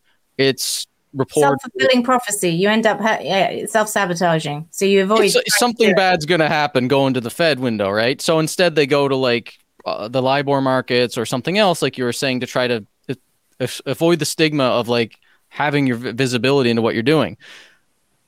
DeFi is like the entire thing is the Fed window. Everybody can see everything. Everybody knows everybody's positions. They know when you're going to get liquidated. They can see your stop losses. They can front run you. They can exploit you. They can research the DeFi coins that you're in and actually fund hackers to go and blow them up and cause you losses. It's insane. Everything is completely transparent. So at least we'll give it to DeFi that it's better than the traditional system in that you can see how crazy it is. In the traditional system, everything's opaque and we can't see how over leveraged and crazy it is. This is not good for the concept that transparency is like the thing that sorts everything out, right? But we knew that wasn't the case. Like the idea that banks in a capitalist system or in any system, the idea that competitors want to show you all their information is idiotic. Why, if you're a bank, would you want to tell everyone what you're about to do? Why, if you're a trader, would you like, this is why, like, pushing this idea of like Robinhood, for example, selling user data, and Andreessen Horowitz saying that, like, no, it's actually a good thing. It's a good thing. It's beneficial for you that we sell your trading data to these banks. It's obviously not, because there's value that's extracted. But also, it's paradoxical because it only creates an incentive to create a dark pool or obscure or use sort of some sort of Machiavellian process to bypass the transparency. It's the Grossman-Stiglitz paradox, as I like to refer to. Obviously, that's the theory that perfect information is impossible in a market, because as soon as you achieve it, the incentive to get the information goes away, and therefore inefficiencies come about because people just can't be asked to be in the market because they can't make any money out of it. So therefore, it's a permanent self-fulfilling prophecy. And you see that evolution with HFTs eventually kind of like having to, you see the counter response to hyper efficiency is dark pools, because you can't have a market if it's perfectly transparent. But the efficiency of markets relies on market secrets. Like, it really does. Exactly. There needs to be information that is extra, is not known to the market. And that could, for example, be your own liquidity. And 100%. there's a lot of really amazing traders in the world that know this, like George Soros, for example. Yes. So where were we in the story? Okay, so we've got, like, Alameda is a big player in this story. Alameda, the research, is the JP Morgan. They're like the tier 1 crypto hedge fund. Then they own FTX exchange. Mm-hmm. What they also did was create their own blockchain called Solana. They pre-mined that blockchain called Solana because they're traders. The one that Melania likes. Okay. So Solana was basically like, we're gonna do DeFi, but in a better way. It's gonna be faster. It's gonna have some privacy. It's gonna be more scalable. So it'll be cheaper, so that retail will be able to afford it. Because on DeFi and Ethereum, you basically have to be a whale with like $700,000 minimum to even go bother playing in this thing, because it's like $50 a transaction. Sometimes it can cost you $500 to pull out of that curve pool. If you were to provide liquidity to try to be a market maker in that curve pool, it was like a $500 to $1,000 fee to get in and out. So like, you really have to be a whale to participate in Ethereum DeFi. So you had FTX, which is like a much more better operator for finance than the Ethereum folks, create their own blockchain to be competitive with Ethereum. Because if they can create their own DeFi blockchain and actually get the network effects stronger because they built something better in terms of faster and whatever, they could pre-mine their coin and just make billions of dollars by creating a market for their own DeFi system. And so they knew that in summer 2020, they knew that they were about a year away from launching, about 6 months to a year away from launching.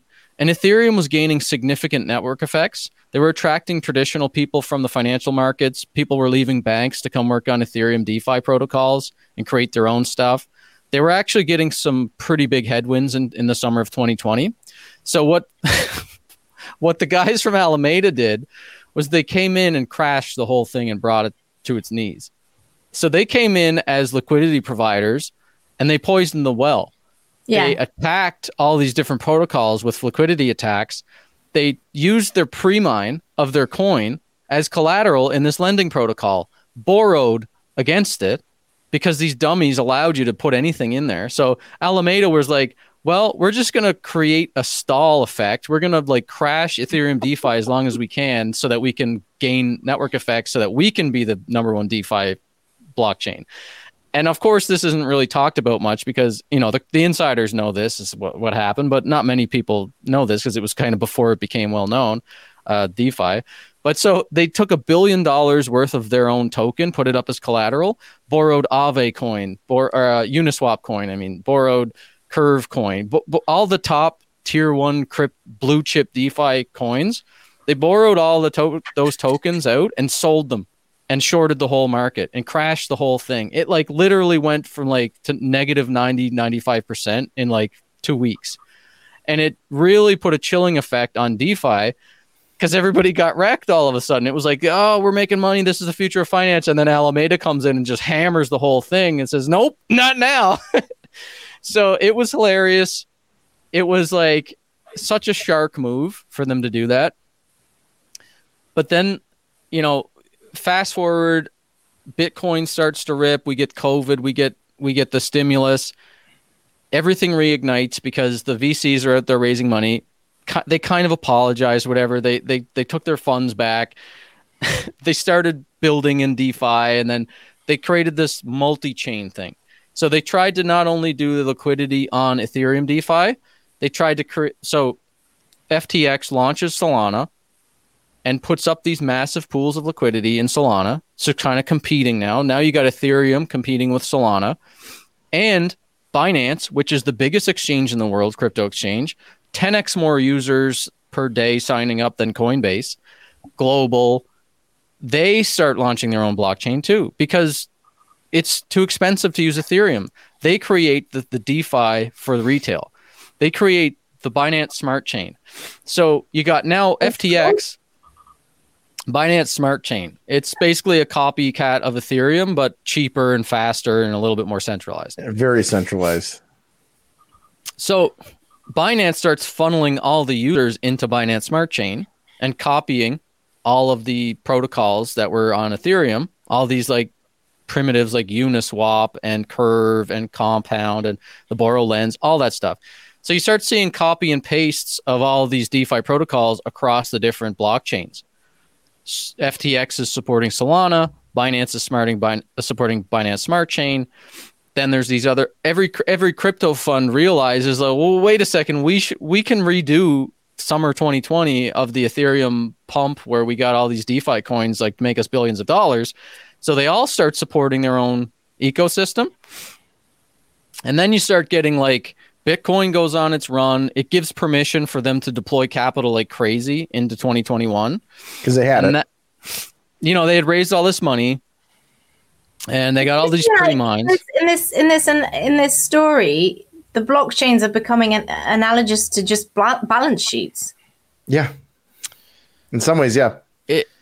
How do you figure? How do I like everyone has their own balance sheet and their own blockchain. Like so all that matters is whether your own system balances. Well, Isabella, they're literally just organizations printing money. Yeah, exactly. Yeah, I suppose you could. If you need more money, you just hit Control P and Control B for a blockchain. You get a blockchain, and if you have a significant number of people, like this is the negative incentive here. If you're an exchange and you have a lot of like super fans, your incentive is literally to hit Control P on a blockchain, print it, and you just have money. Like, yeah. I mean, like FTX is a perfect example, right? They're all like competing ledgers essentially, and a balance sheet is effectively a ledger system. That's a snapshot of we know what that is, but right. But what I mean is, like, rather than having to depend on like funding from an external source, you're just creating liabilities and creating assets at the same time that are unfunded. It's kind of like I like that. I think I've been resistant to the idea of thinking about blockchains as countries, but the more I kind of get on with these explanations, I kind of think it is a little bit like countries creating their balance sheets, or in a way, it's like they have the ability to just create the bond. Like the token is almost like the bond, and it's created from nothing. or the and currency. it somehow has value. It's the entire, it's like, it's the entire currency curve. Like it's, you've got the immediate cash curve, you've got like sterling in the case of the UK, and the entire sterling bond market that derives from it. And yeah. And whatever it is, it's blowing up. And okay, we are going to get to the heart of the Celsius story. Now we're at the phase of the market where retail is getting involved in crypto, because they're getting involved in everything, right? Yeah, so everyone's pouring into GameStop. now. Yeah, all this stuff is going crazy. Stock portion. Elon Musk starts talking about Dogecoin. People are just off on the risk cliff, like looking for yield. Retail is betting on sneakers. Many of my friends are now like all of their crypto is in these various protocols. I know this at this point. So at the beginning of 2021, you got like these tailwinds for things like Celsius, because in the 2020 bubble, it was very difficult for anybody to come in and figure out how to use a blockchain to like use decentralized finance and earn yield. Like that was pretty wild. But in 2021, all the exchanges started to integrate with DeFi, and all the centralized easy user experience points started to say, well, deposit your stable coins with us and we'll give you 8% yield. And what they were doing was, on the back end, they were just using DeFi and doing their own types of trading and lending and things like that. Like BlockFi grew really big because they were doing like the GBTC arbitrage sort of carry trade for a while. Do you know about that, Isabella? No, but it's all shadow banking as far as I'm concerned. Shadow banking, of course. Yeah. It's so much dumber than shadow banking. GBTC was trading at a premium.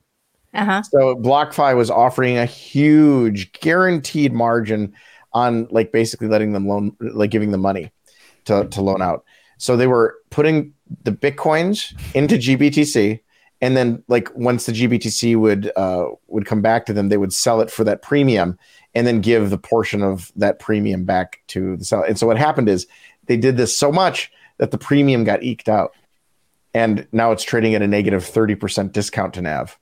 Oh my God. Okay. It's only so many crazy concepts I can handle in a day. But okay, go on. Well, basically the main concept of this part of the story is that there's now a user interface for DeFi, and it's you don't actually have to use DeFi. All it is, it's being marketed to retail and to high net worth individuals as yield, which is based on nonsense from DeFi. It's based on that house of cards from DeFi, but they put this like user interface layer over it, which is just a website. Celsius, BlockFi. Well, not so much BlockFi, but I see. All the exchanges, Coinbase, Gemini, all the crypto exchanges. Trying to make it user friendly. Well, they're trying to make you not know that they're obfuscating the fact that you are participating in this complex derivative product. Yeah, they took away all the Ponzi scheme mechanics and just said 8% yield. And because this is the point where like Novogratz and them start screaming, it's riskless. Yes, that's where Novogratz starts going and talking to all of his Wall Street raccoon buddies to say like, yeah, look at Bitcoin. It's very interesting. Like it's digital gold, but just wait till you hear about Terra Luna, because you can get 20% APY on your stable coins. So he's going and like selling like macro folks and institutions on the idea that you can get 20% yield in Terra Luna, and starts tattooing his arm with the Terra Luna, and Real Vision starts promoting all this stuff to all these macro folks, and all these Wall Street analysts start actually putting .eth in their names, and like Jim Bianco and folks like that start doing analysis on DeFi coins. And they start repeating the same mistakes we made in the 2017 bubble. They grab the utility narrative again, and they say, well, because Aave is a borrow lend protocol, that means the Aave token is representing the value of the protocol, and you can apply a PE ratio to it.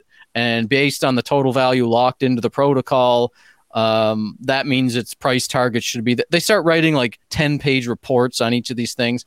It goes insane all through 2021, and people just drink the Kool-Aid. And so I'm here telling everybody at that time, like, you guys are crazy. This is all nonsense. I'm going on podcasts and I went on Real Vision like 3 times to try to like talk some sense into folks, but nobody wants to listen in a bubble. No. And I mean, I'm predicting all these things are going to crash and they're going to go down 95%. It's going to blow up. Nobody wants to listen because they're making money hand over fist. And I'm just a toxic maxi. I don't understand financial innovation. I think you understand it better than like anyone. Brad, I'm in awe. Like, no, seriously, you've done a great job explaining.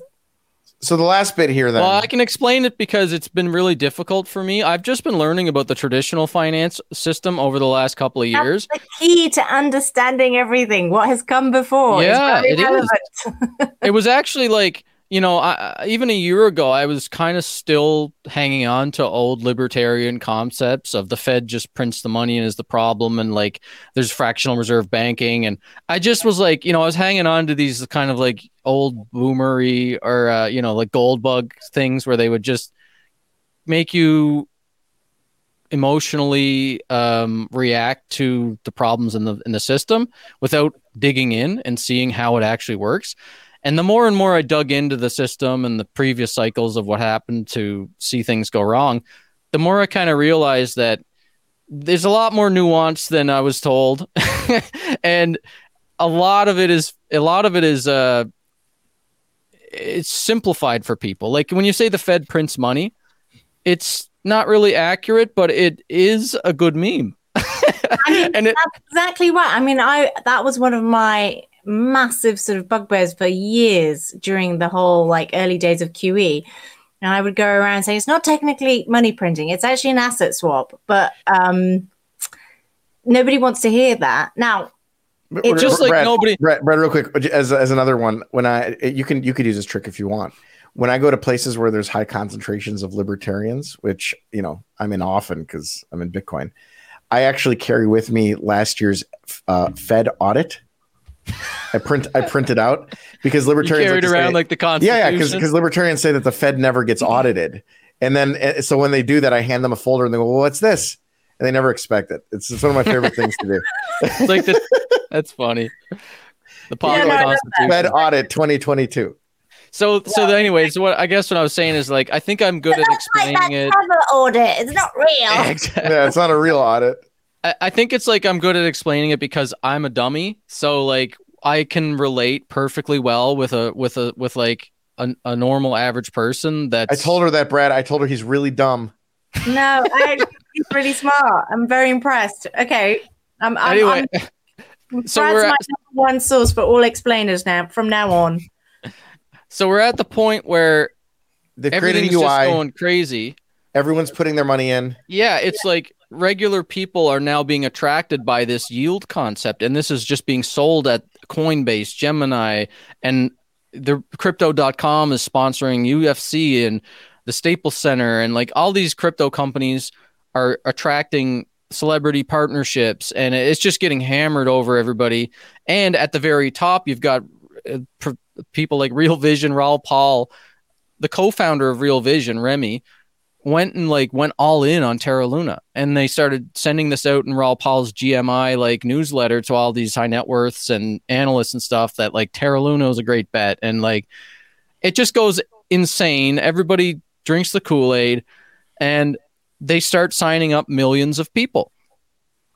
And what they're doing really is, they're just creating a front end for DeFi, because what Celsius and what Terra Luna was doing. So with Terra Luna, you actually had to go and use the blockchain. You had to go and watch YouTube and figure out how to get into Terra Luna, deposit your stable coins. And, these exchanges were enabling it and creating bridges to these stable coins. Like you could buy the stable coin for Terra Luna's blockchain on the exchange.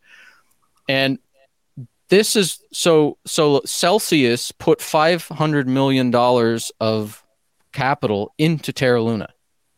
This is the thing why it all became interconnected. You remember how I was telling you about how there was a fungibility pool in DeFi between the stable coins? So Terra Luna's idea was like an evolution of the MakerDAO idea that started the whole stablecoin thing. They were like, we're going to create a whole separate blockchain just for MakerDAO.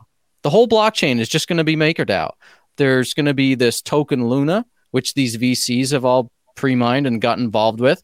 They're going to pump the price of Luna, which is going to create this ability for you to like collateralize Luna to make UST coins, which are pegged 1-to-1 with dollars. So the more the Luna price goes up in value, the more there is the room to create UST coins. And it grows from 1 billion to about $20 billion in the matter of about a year because of this narrative around yield and the bubble continuing to inflate all over crypto. And it was through DeFi that it grew. It was through things like Celsius. So customers were getting their deposits on, or getting their money and putting it in Celsius because Celsius was saying you're going to get 8 to 10% yield or whatever. Crypto.com, Nexo, all these yield things that were targeting retail. Plus, you got high net worth individuals. I can't count. Like, there's probably like 6 or 7 people that came to me saying, like, I'm using Anchor Protocol to get 20% yield. What do you think? And I'm like, how did you even get to that point where you know how to use you know how to use Anchor Protocol? Because Anchor Protocol, like, MakerDAO is not a Ponzi scheme. Like, the idea that it's just a high risk leveraged, like financialized product. But Terra Luna took the MakerDAO concept and then put a Ponzi scheme marketing thing on top of it with the Anchor Protocol. The Anchor Protocol was like unsustainable hyper growth engine for Terra Luna UST. Combining that with like co-founder of Real Vision, Galaxy, all these like people endorsing it, it created the conditions for massive growth, and tons of people started putting their money in because it was sustained yield that they were getting. So this is the most insane part of what happened was you get Celsius taking customer money from retail, putting it into Terra Luna. You get VCs and high net worths and everybody else doing that.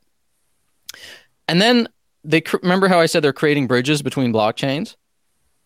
So they create the bridges between the blockchains. So they create a leverage mechanism so that you can go from the Terra Luna blockchain where you're getting 20% APY, and then you can take that deposited token. So when you deposit money into the Terra Luna, let's say you deposit $1 million into Terra Luna, right?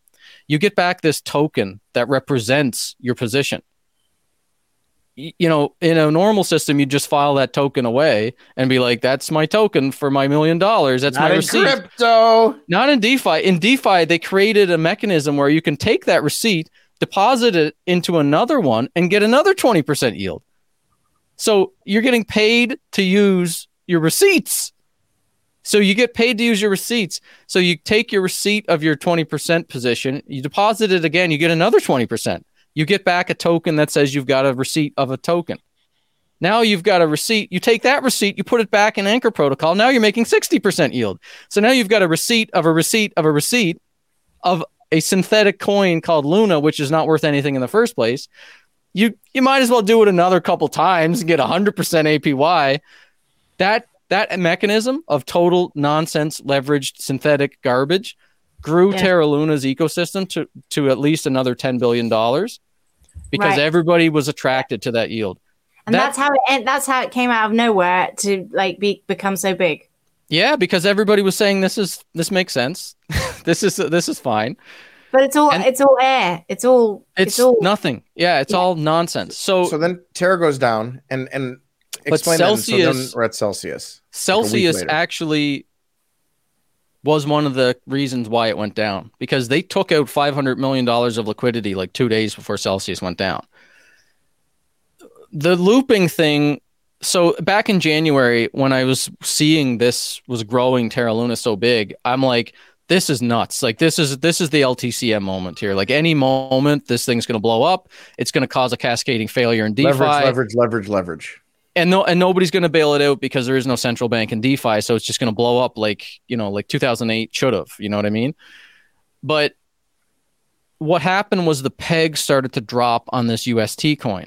And when the peg starts to go down, that's the confidence loss. Like the Fed provides confidence in the markets, right? Like you said, the fungibility between the shitcoins of the commercial banks is, in the end, it's fungible because the central banks provide confidence. the Terra Luna guys decided to be hubristic and say, we're going to back it. We're going to like back it by $3 billion of Bitcoin. So they tried to act like the Fed. And, you know, when the Fed comes out and says they have infinite money at the Federal Reserve and all that, like that's just a confidence game. They actually can't stop a liquidity crisis if it actually happened. But they provide the confidence signals to the market so that hopefully that's enough to stop the crisis. In Terra Luna's case, it wasn't enough because once people start to actually realize this thing is depegging and they start to realize... As I argued before, the actual act of collateralizing it with Bitcoin sent the inverse signal to the market. It actually highlighted that they didn't trust the protocol. Exactly. The protocol was completely broken and they needed to provide this confidence game to the market. And Celsius took their money out, which caused a massive liquidity suck, which enabled it to be exploited by whoever. This is where I have a very nerdy question. So when Celsius took its money out, it took out UST, right? So it ended up actually they sparking the collapse, but also ended up like holding like valueless UST, or did it? They took out what the most of the money they took out was their actual receipts. So they unwound all the receipts and took back the ETH, you know, the at the time, which was worth a lot of money. So they went all the way. They rewound all the way to get the ETH back, to get the main collateral back from the Anchor protocol. And then I think they probably sold all their rewards, which would be like, I don't know if it was UST or whatever it was, but that was a big confidence thing, saying that like, so Celsius is one of the biggest pools of capital that was trusting the system. And when they pulled everything out, it was like, oh, well, maybe I should also pull out. Like people, once these like panics start, right? Like the smartest thing to do in the game theory here is like to just get out with your money and protect your assets. And this is like what Junseth, when I explained this to Junseth a while back, like back in January, he's like, you know, if you could figure that out, you better know that some smart like Wall Street fund has already figured this out. And it's just a matter of time before they short the whole thing and blow it up. And it was like a couple of months later that happened. It's such a mirror of what happened in 2008. It's actually hilarious. And we even had Jim Cramer, I think, from CNBC, back in March, like maybe even May, talking up the market and saying it's going to be fine, like he did with Bear Stearns. I mean, the mirror is insane. So okay, so now Celsius has pulled all its money, Terra Luna's gone down, and what's happening between now and the suspension of withdrawals that happened this week? So why I was predicting that Celsius was going to be the next domino to fall after Terra Luna fell was because Celsius lost a significant amount of their funds in DeFi and didn't disclose it, because I have like friends, you know, I have friends in this ecosystem that kind of keep me posted on things, and I watch wallets and stuff. And I didn't know for sure that they were insolvent, but I suspected that because I knew they'd lost like 30,000 ETH in a stupid mistake where they deleted their smart contract key or whatever. Like it's the dumbest thing. They just lost the key. When did that happen? A year ago, and they didn't disclose. Hello, Isabel. Hello. To recover that lost capital, and they've probably been taking more risk to try and like earn it back, right? Hello, Isabella. This is Wells Fargo. We accidentally deleted all of your money. It's gone. Deleted it. Gone. We hit delete, and it's gone. 30,000 gone. Pretty much. Oh, like it's ridiculous. And it's funny because that news got swept under the rug because it just so happened at the same time that happened, two other really bad things happened that took all the heat from them. So they got kicked out of the UK and for rehypothecation, and their prime broker, basically like their custodian, kicked them out as a client for risky rehypothecation. So they were dealing with all these headlines about like Celsius loses its status as its custodian and a couple of other things that happened, and they swept it under the rug that they deleted the key and lost all this customer funds. Couple months later, it's funny every time. It's hello, Chapo. This is HSBC. We apologize. We deleted all your money.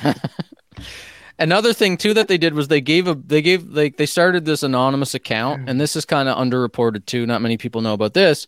Celsius started this anonymous DeFi account called OXB1 on Twitter, and they started with $100 million, and they grew it in 2021 all the way up to $1 billion. So they made $1 billion through doing all this risky DeFi stuff and freaking buying NFTs. They were doing NFTs. They were buying Bored Apes and CryptoPunks and all this stuff, and they got the account up to $1 billion. When China banned Bitcoin, a couple of months later, they were way over leveraged on that account, and it went to zero. You could see it on chain. They went negative. The account went negative. They owed like 50 million or something like that. So I was looking at this. I'm like, wait, how could they take such crazy risk? It can go to zero from $1 billion. They can lose the keys. Man. They get kicked out of the UK. Their prime broker kicks them out for rehypothecation. A couple of months later, the CFO gets arrested for fraud for participating in Ponzi schemes in Israel. The CFO of the company. Brad, I don't think that people understand leverage. It's very obvious to me that people in this space and generally in other spaces don't understand leverage. Like, it's funny. Libertarians like to talk about easy money, right? Like y'all, I guess you maybe not so much, but libertarians generally are obsessed with easy money. Right? Would you say? Yeah. They think it's. I don't hang out with libertarians. Well, what's easier than collateralized loans against for your own that you put your own like equities against? And like the reason I say that is because like generally the idea is that easy money just makes it really easy to get access to money. It's not a difficult concept. So when these protocols develop this way of basically putting in a little bit of equity, and you are able to get back 137,000%. Insane. You end up with this hilarious world wherein libertarians love giving themselves easy money. They collapse. That's what I've always said, Josh. I've always said that like we're just recreating the old system under. Yeah, but Isabella, your entire life philosophy isn't based on the fact that easy money is bad, and that you yourself are so smart that you should be allowed to make decisions for yourself because you are Mr. Super Smarty Pants. But are the libertarians into DeFi? Like I thought the libertarians are more really. I don't see many libertarians in my daily like circles. I bet you some of them have libertarian views, but I don't think that's the case. I think DeFi is quite a politically agnostic area now. A lot of people in the left and on the anarchist side are for sure attracted to these things because they hate Bitcoin because it's apparently bad for the environment and they missed it and they've been critical of Bitcoin for so long that when they see something that can give them yield, and they're like, I have so many friends on the left that were like, I don't like Bitcoin so much, but I'm into DeFi and I'm getting 20% on Anchor Protocol. And I'm like, oh my God, how can I save this person? Because I've been like telling them for 10 years to buy Bitcoin.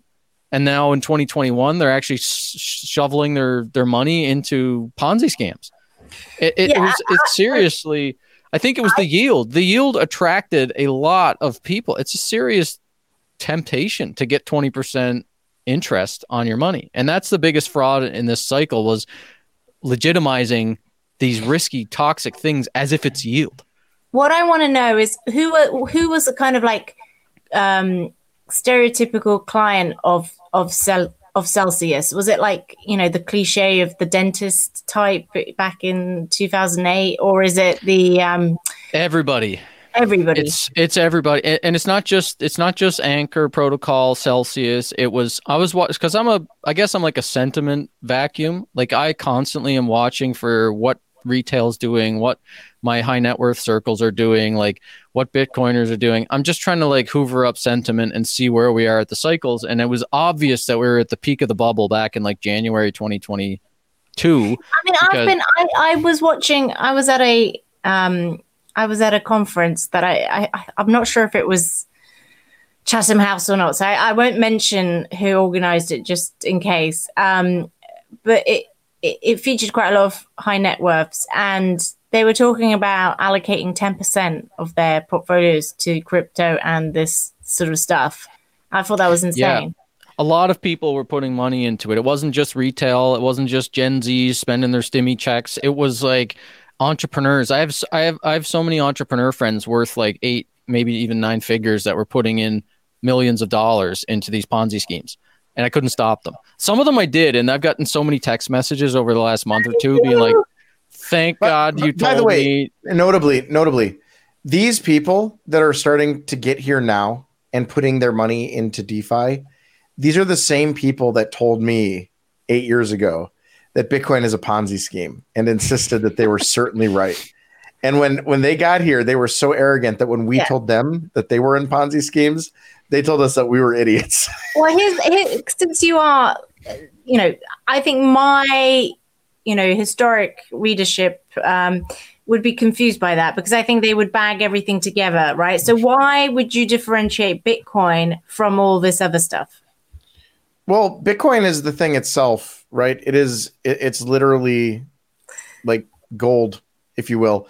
People say Bitcoin has no backing. That's because the thing itself doesn't need backing. It's the Nike shoe, not the Nike stock in a sense. And is that because of its quintessential link to proof of work and energy? For me, intuitively, I think that's what gives it value, because you are expending energy to create it. Therefore, it is something. It has achieved. You cannot just hack it through all these other mechanisms. You have to spend energy. It's proof of work. Its proof of work certainly matters. But the other thing that matters is that, people talk about Bitcoin being made pristinely, but it's different than that. Bitcoin was made without hubris. So the creation of Bitcoin is in some ways a little bit perfect. It doesn't have, like, Satoshi Nakamoto didn't design it with a desire for profit. He designed it as an answer to a math problem. It's the answer to the Byzantine generals problem. And what comes out of it is this token. It's like oil in that way. You can't put it back in the box. You can't delete it. It's here. Nothing you can do about it. But what about all the lookalike coins that use exactly the same protocol? All of those. The way I like to answer that one is that, like, Bitcoin, like John Seth said, solved the Byzantine generals problem, and crypto created the Byzantine generalist problem. And we're seeing here's the thing, generalist problem explode right now. The only thing that matters with regard to this stuff is scarcity, right? So in principle,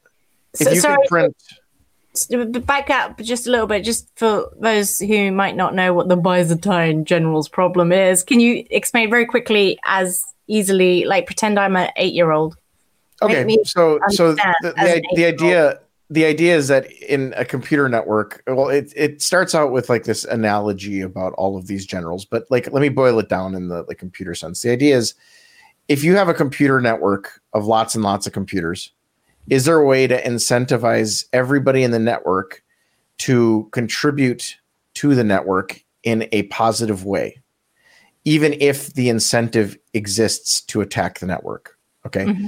So like in the case of Bitcoin, it's money, right? So how do you make sure that everybody who's contributing to the network is honest? It's nearly impossible, right? Well, so Bitcoin does it in various ways, but the ways in which it does it are called proof of work. Okay, the ways in which the network comes to consensus about whether a person has told the truth when they've contributed to the network is called consensus, and that moves it forward.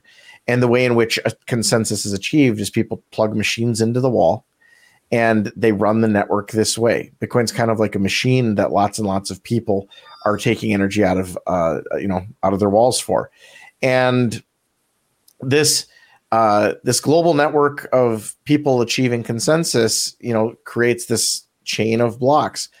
And there's another way to do it that some other people talk about. Politicians in particular love to talk about. It's called proof of stake. And I would ask you this, like, if you want to quickly debunk proof of stake, think about running an entire economy on proof of stake. It basically says that a proof of stake coin because it doesn't use a lot of energy. But what it does do is it gives the biggest holders the most return. Because in a proof of stake system, if you have a lot of it, what happens is the network rewards you with more. So Elon Musk is the richest person in the world. Elon Musk would get huge paychecks in this proof of stake system if it were reality, and Isabella would get $3 a month. $3 a month. So proof of work is really the only way to tie these blockchains. As a newbie, proof of stake just seems a replication of the current system. Yeah, it is. It's worse though. It's again worse as everything in blockchain. So proof of stake is the only real legitimate way to tie this sort of ethereal coin. Proof of work is the only way to tie this like non-existent digital coin to the real world, and you have to have a real world anchor. So once you have proof of work, you have a real world anchor. Yeah. Now you basically have to ask yourself, like, what's the difference between two proof of work coins? And the answer is that one is better than the other. And the people that are burning energy will slowly move to the one that is better. Always. It will always flee to the one that is better.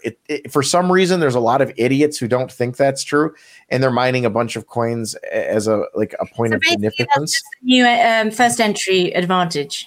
Yeah, well, in part, but it's more than that. It's that the others are built with flaws, and Bitcoin is not. They're built with flaws to enrich the creators. Exactly the way that Bitcoin was created. So you just like redo Bitcoin tomorrow? I mean, you'd get no network effect. So yeah, in that way, it's. I mean, that's essentially what Litecoin did, right? Yeah. Yeah. Litecoin had flaws. The way I like to look at it is like as a parallel to the financial system is that the U.S. Treasury right now is kind of like the base collateral of the entire world, and you have to trust that the U.S. Treasury is going to be able to pay its debts and that they're not going to make too much of it. You can't audit the supply in the next 10 years of what the U.S.'s debt is going to be. And if you're a counterparty now, like that is not politically aligned with the U.S., you're cut off from trading in that base collateral of the world. As we go more and more into a world where trust is continuing to be lost, we're going to basically enter into a post-trust world. We're entering into that post-trust world currently with the Russia-Ukraine war right now. Ray Dalio has a really awesome YouTube video that kind of describes the breakdown of trust and the breakdown of reserve currencies and reserve assets. Bitcoin is auditable by everybody that wants to audit it. The rules are set in stone. Nobody can print more Bitcoin. So it is the perfect collateral in a post-trust world. It's not that next year we're going to start transitioning to using Bitcoin as a collateral for global settlement between banks and central banks and countries, whatever. But it's possible that in this world continuing where we see the decentralization and the balkanization of global reserve assets, Bitcoin is a uniquely positioned asset in that any central bank can just hold their own keys and not have to worry about not getting their gold back, like what's been happening. Like there's so many examples of sovereigns being censored by the US or the NATO or whatever, and like getting kicked off the SWIFT system. Right. And as we continue on into this world, I agree with you because I think that's where I made my we've discussed this at length. Everyone's probably bored of it, but that's where I have changed my mind. Is I agree with that principle, but I'm conscious of time because it's 2 hours, and I think our viewers are not yet ready for these long. Sure, right. To take a bathroom break, everyone come back. We have another 2 hours. How about we close this off with this song you've been telling me about by the Winklevi? Yes, that's what I thought. Brad can watch it too. Brad, have you seen this? I want to thank Brad because I love Brad. So let's wrap up the Celsius thing. We'll tie a bow on that. Oh, tie the bow, Brad, quickly. With the fun stuff. Go on. So Celsius had a loan with Tether, a $1 billion loan directly with Tether. And many people, like the Tether truthers, were out there saying that Celsius was providing or got $1 billion printed from nothing from Tether. And that was risk to Tether as well, because apparently people thought Tether was out there giving all these free loans, like LIBOR style, uncollateralized loans to all these risky crypto companies and crypto funds. And so George Noble and Bennett Tomlin and Caspian Sea and all these, Bitfinex, all these people on Twitter that are pushing this like fear porn that like USDT is gonna blow up like the Anchor coin UST did because they're doing all this risky stuff, are just frothing at the mouth, hoping this cascades over to Bitcoin and Tether. And I was kind of like concerned by that too. I was like, well, are they actually using Evergrande bonds and Celsius corporate paper to back Tether? Like, I don't want to be defending Tether if that's the truth. So I had a Zoom call with Paulo and Samson Mao, and obviously don't trust verify. Like, this is just what I've been told. I believe they're telling the truth. But he told me that they don't take that kind of risk with the Treasury because they're making enough money being conservative because they're Bitcoiners. These guys have been around since the beginning, the early days of Bitcoin, and they've done a lot for the Bitcoin ecosystem, even though Bitcoiners don't recommend you use Tether. Like, we like Bitcoin. We don't like Tether. But when people attack Bitcoin through Tether, we tend to kind of speak up a little bit because a lot of it's nonsense. But so I asked them specifically about 3 months ago, like, did you loan $1 billion to Celsius based on corporate promises and, like uncollateralized, LIBOR style stuff? So Brad, so Tether, you don't think has any exposure? They don't. He told me that they only do 2x collateralization. So they had. So let's get to the part where Celsius collapses just for time. So Celsius had about. This is not. I don't know 100% how much of this is accurate. This is just based on my calculations, having conversations with Paulo and Tether and watching the blockchain and stuff. I think Celsius had about 60 to 70,000 of customer Bitcoin locked up as collateral with Tether of the 150,000 Bitcoin that they had. And the other day when we had that huge price drop, the 21, we got into the 20s. That's when Tether got liquidated, when Celsius was liquidated by Tether. According to Paulo's Twitter, they have no exposure to Tether to Celsius anymore. Celsius has been liquidated, no losses to Tether. So that means that that's the same day that Celsius hired the restructuring law firm, and pretty much they're illiquid. They're insolvent because they've been liquidated on the loans. I see. So it was Tether that pulled the plug on Celsius. Yeah, to protect the Tether peg, they just liquidated them. That's only logical. Tether is in such a precarious position that they had to, sell those assets, right? So Celsius was taking extremely. I guess they did some sort of evaluation or credit stress test on Celsius, determined that the loans are probably underwater or no, actually. So what they had Bitcoin, so it would have been an LTV, right? Right. Yeah, they had Celsius took customer Bitcoin, deposited it with Tether, and got $1 billion of Tethers to go then use in DeFi and go do all this nonsense in DeFi. Must be so happy. They probably made a lot of money. They're like, you won't believe we are going to liquidate. So it wasn't the case that Tether was lending to Celsius or rehypothecating customer funds. It was more that Celsius deposited the Bitcoin in Tether as collateral. No, it was that Tether was lending, but they were lending by over collateralization with the customer's Bitcoin. So Tether lent Celsius $1 billion with Tether's treating the Bitcoin as the pristine asset. They're not taking unlike these DeFi protocols, they're not taking Celsius or Aave. They're taking Bitcoin. So and then as the price of Bitcoin came down so much, they were no longer in good standing with their loan, and because they were so margin call. There's a margin call, and they were under pressure because they've got hundreds and hundreds of millions of dollars of customer deposits locked up in DeFi with all these other loans that they can't access. The margin call. So they had no choice but to freeze customer withdrawals and try to keep defending the margin calls. And as the price got pushed lower, they got liquidated, and now they're insolvent. That's the story of Celsius. And what is the protocol in terms of like communicating this to all their clients? It's only like silence. That's what they've chosen. Just not to say anything so far. That's what I would do. I'd buy a yacht. Apparently, I'd be like, it's maritime law time. So the dudes at at Celsius. It's this Mashinsky guy. And who's the other co-founder? Do we know? I'm not sure.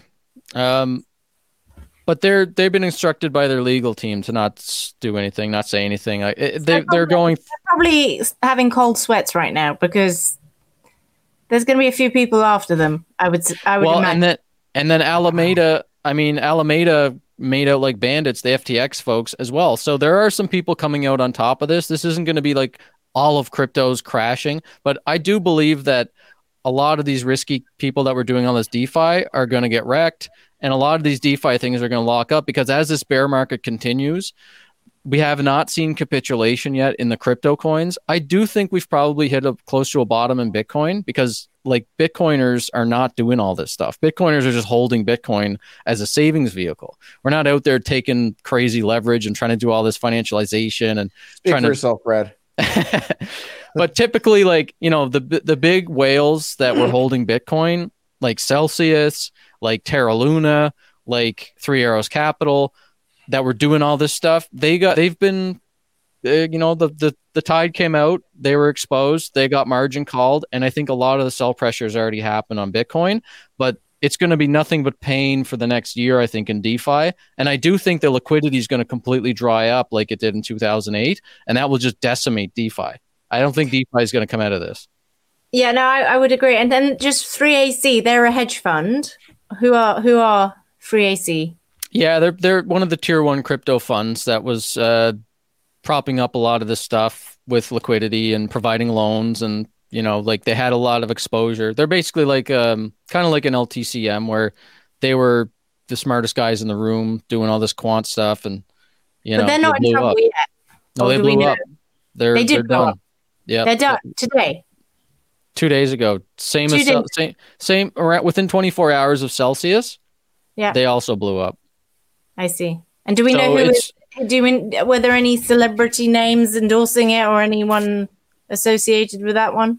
Not any celebrities, but they were one of the biggest funds, and it's been reported now that they got up to $18 billion, and now they've got like 2 left, and they're having problems meeting capital calls and stuff. So there's been so many tweet threads about people that are exposed to Three Arrows Capital that now they're having problems because they can't, they got loans out to Three Arrows. That's how the contagion is going to move through the system. So who would be invested in? We got a lot of room for this because there's a lot more contagion where that's like, this is just. Why don't we revisit this? Like, this is a great curtain raiser to like what I think will be a series of like collapses. Disaster zone.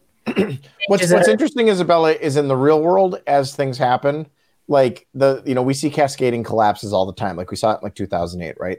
Housing market went and blah, blah, blah, blah, blah, blah, blah, blah. And then the whole world just kind of like, it feels very much like you have these two different sides of finance and they seem to like have independent cascades.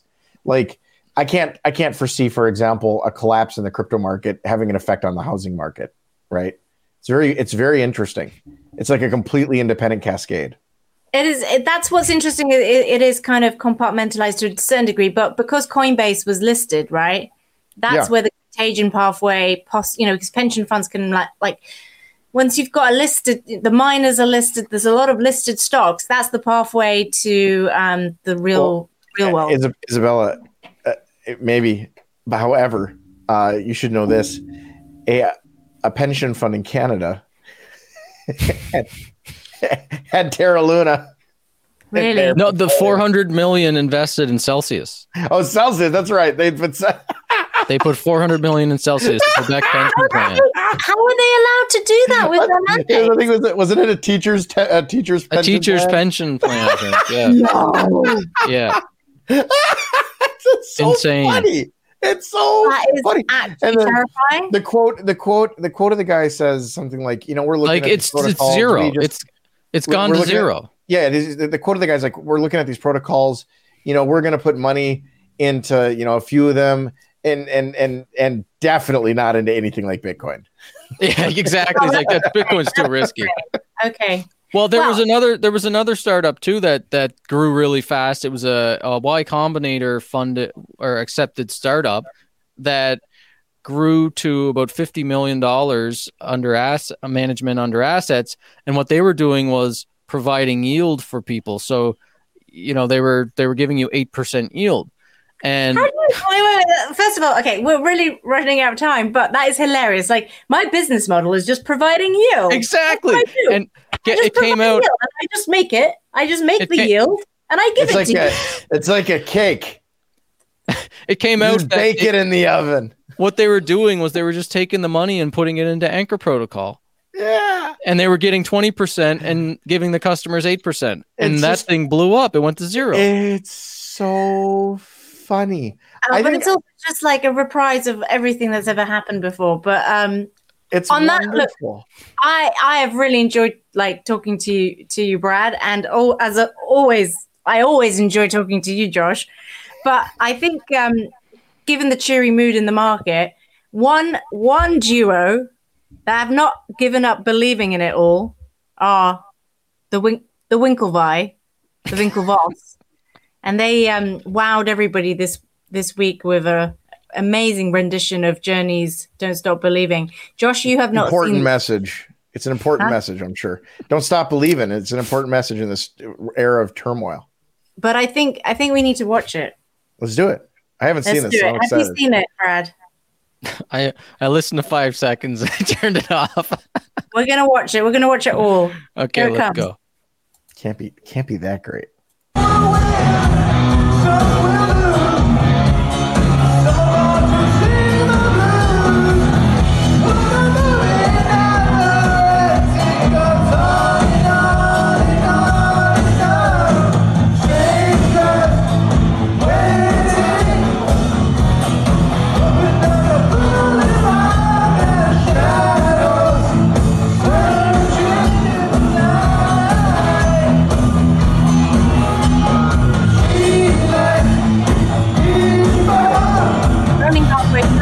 Okay, that's all right. That's all right. Ouch!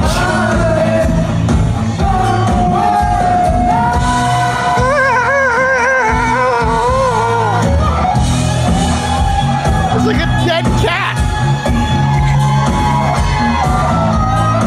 He can play the guitar. Why is he?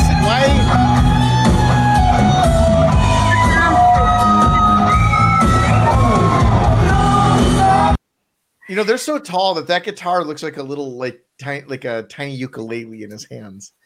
That is some bad. Is that their band? That is their band. How fired up, guys? How does that happen? When you have enough money, you give up on life, and I think that's now what we call retirement. He's a good guitar player, though. Himself. I think that's what we call retirement now. You don't go to the retirement home. You start a band. When kids are 18, they're like, I want to be a rock star, and their dad's like, okay, yeah, whatever. That dream will die when you're like 22, not 18. Like when they're like 8, 9, 14, and then they turn 22, and they're like, I can't be a rock star. I'm going to go to college and be an engineer. Dad's like, okay, that's more realistic. Yeah, you do that. Apparently now, at around the age of 40, when all of us millennials retire because we're very wealthy, you again go, I'm going to be a rock star. And then you do it because you got money now. So who cares? And you still fail, but now you got nice equipment. I know, but they're a laughing stock. It reminds me of the time that Katie Price, who is, I don't know if you know who she is. She's like a celebrity, former glamour girl in the UK and married to Peter Andre at some point. I don't know who either of those people are. She can't sing, and it was embarrassing, but apparently not a problem. But Isabella, who really is the cringe fest? The guys with like $7 billion or all the poor people in the crowd? on that really deep philosophical point, I think we'll end it. But unless you want to sing us out, Josh, I think go on. Go. Not that song. I've got the world on a string, sitting on a rainbow, got the string around my finger. What a world. What a life. I'm in love. I've got a song that I sing. I can make the rain go every time I move my finger. What a world, what a life, I'm in love.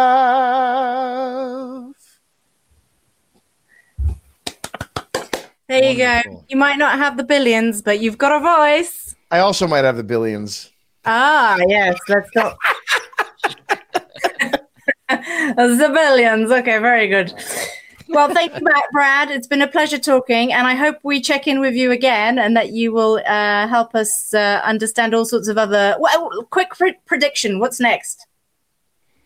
I really do think that the next phase of this collapse is just all these tier 1 funds taking their liquidity out, and then once the liquidity dries up in DeFi, it's just all going to fall apart. It's going to be just a mass failure of all these protocols and stuff, because it's all based on these honeypot liquidity pools, and once the losses become enough, they're going to be like, why am I going to bail this out? This is too risky. So they're just going to take their money back. Once they take their money back, it's just all going to get wrecked. It's all going to get wrecked. So basically, except Bitcoin. You ain't seen nothing yet, is the conclusion. Dumb. All right, I'm stopping the broadcast now. Thank you very much. Take care. And there we go.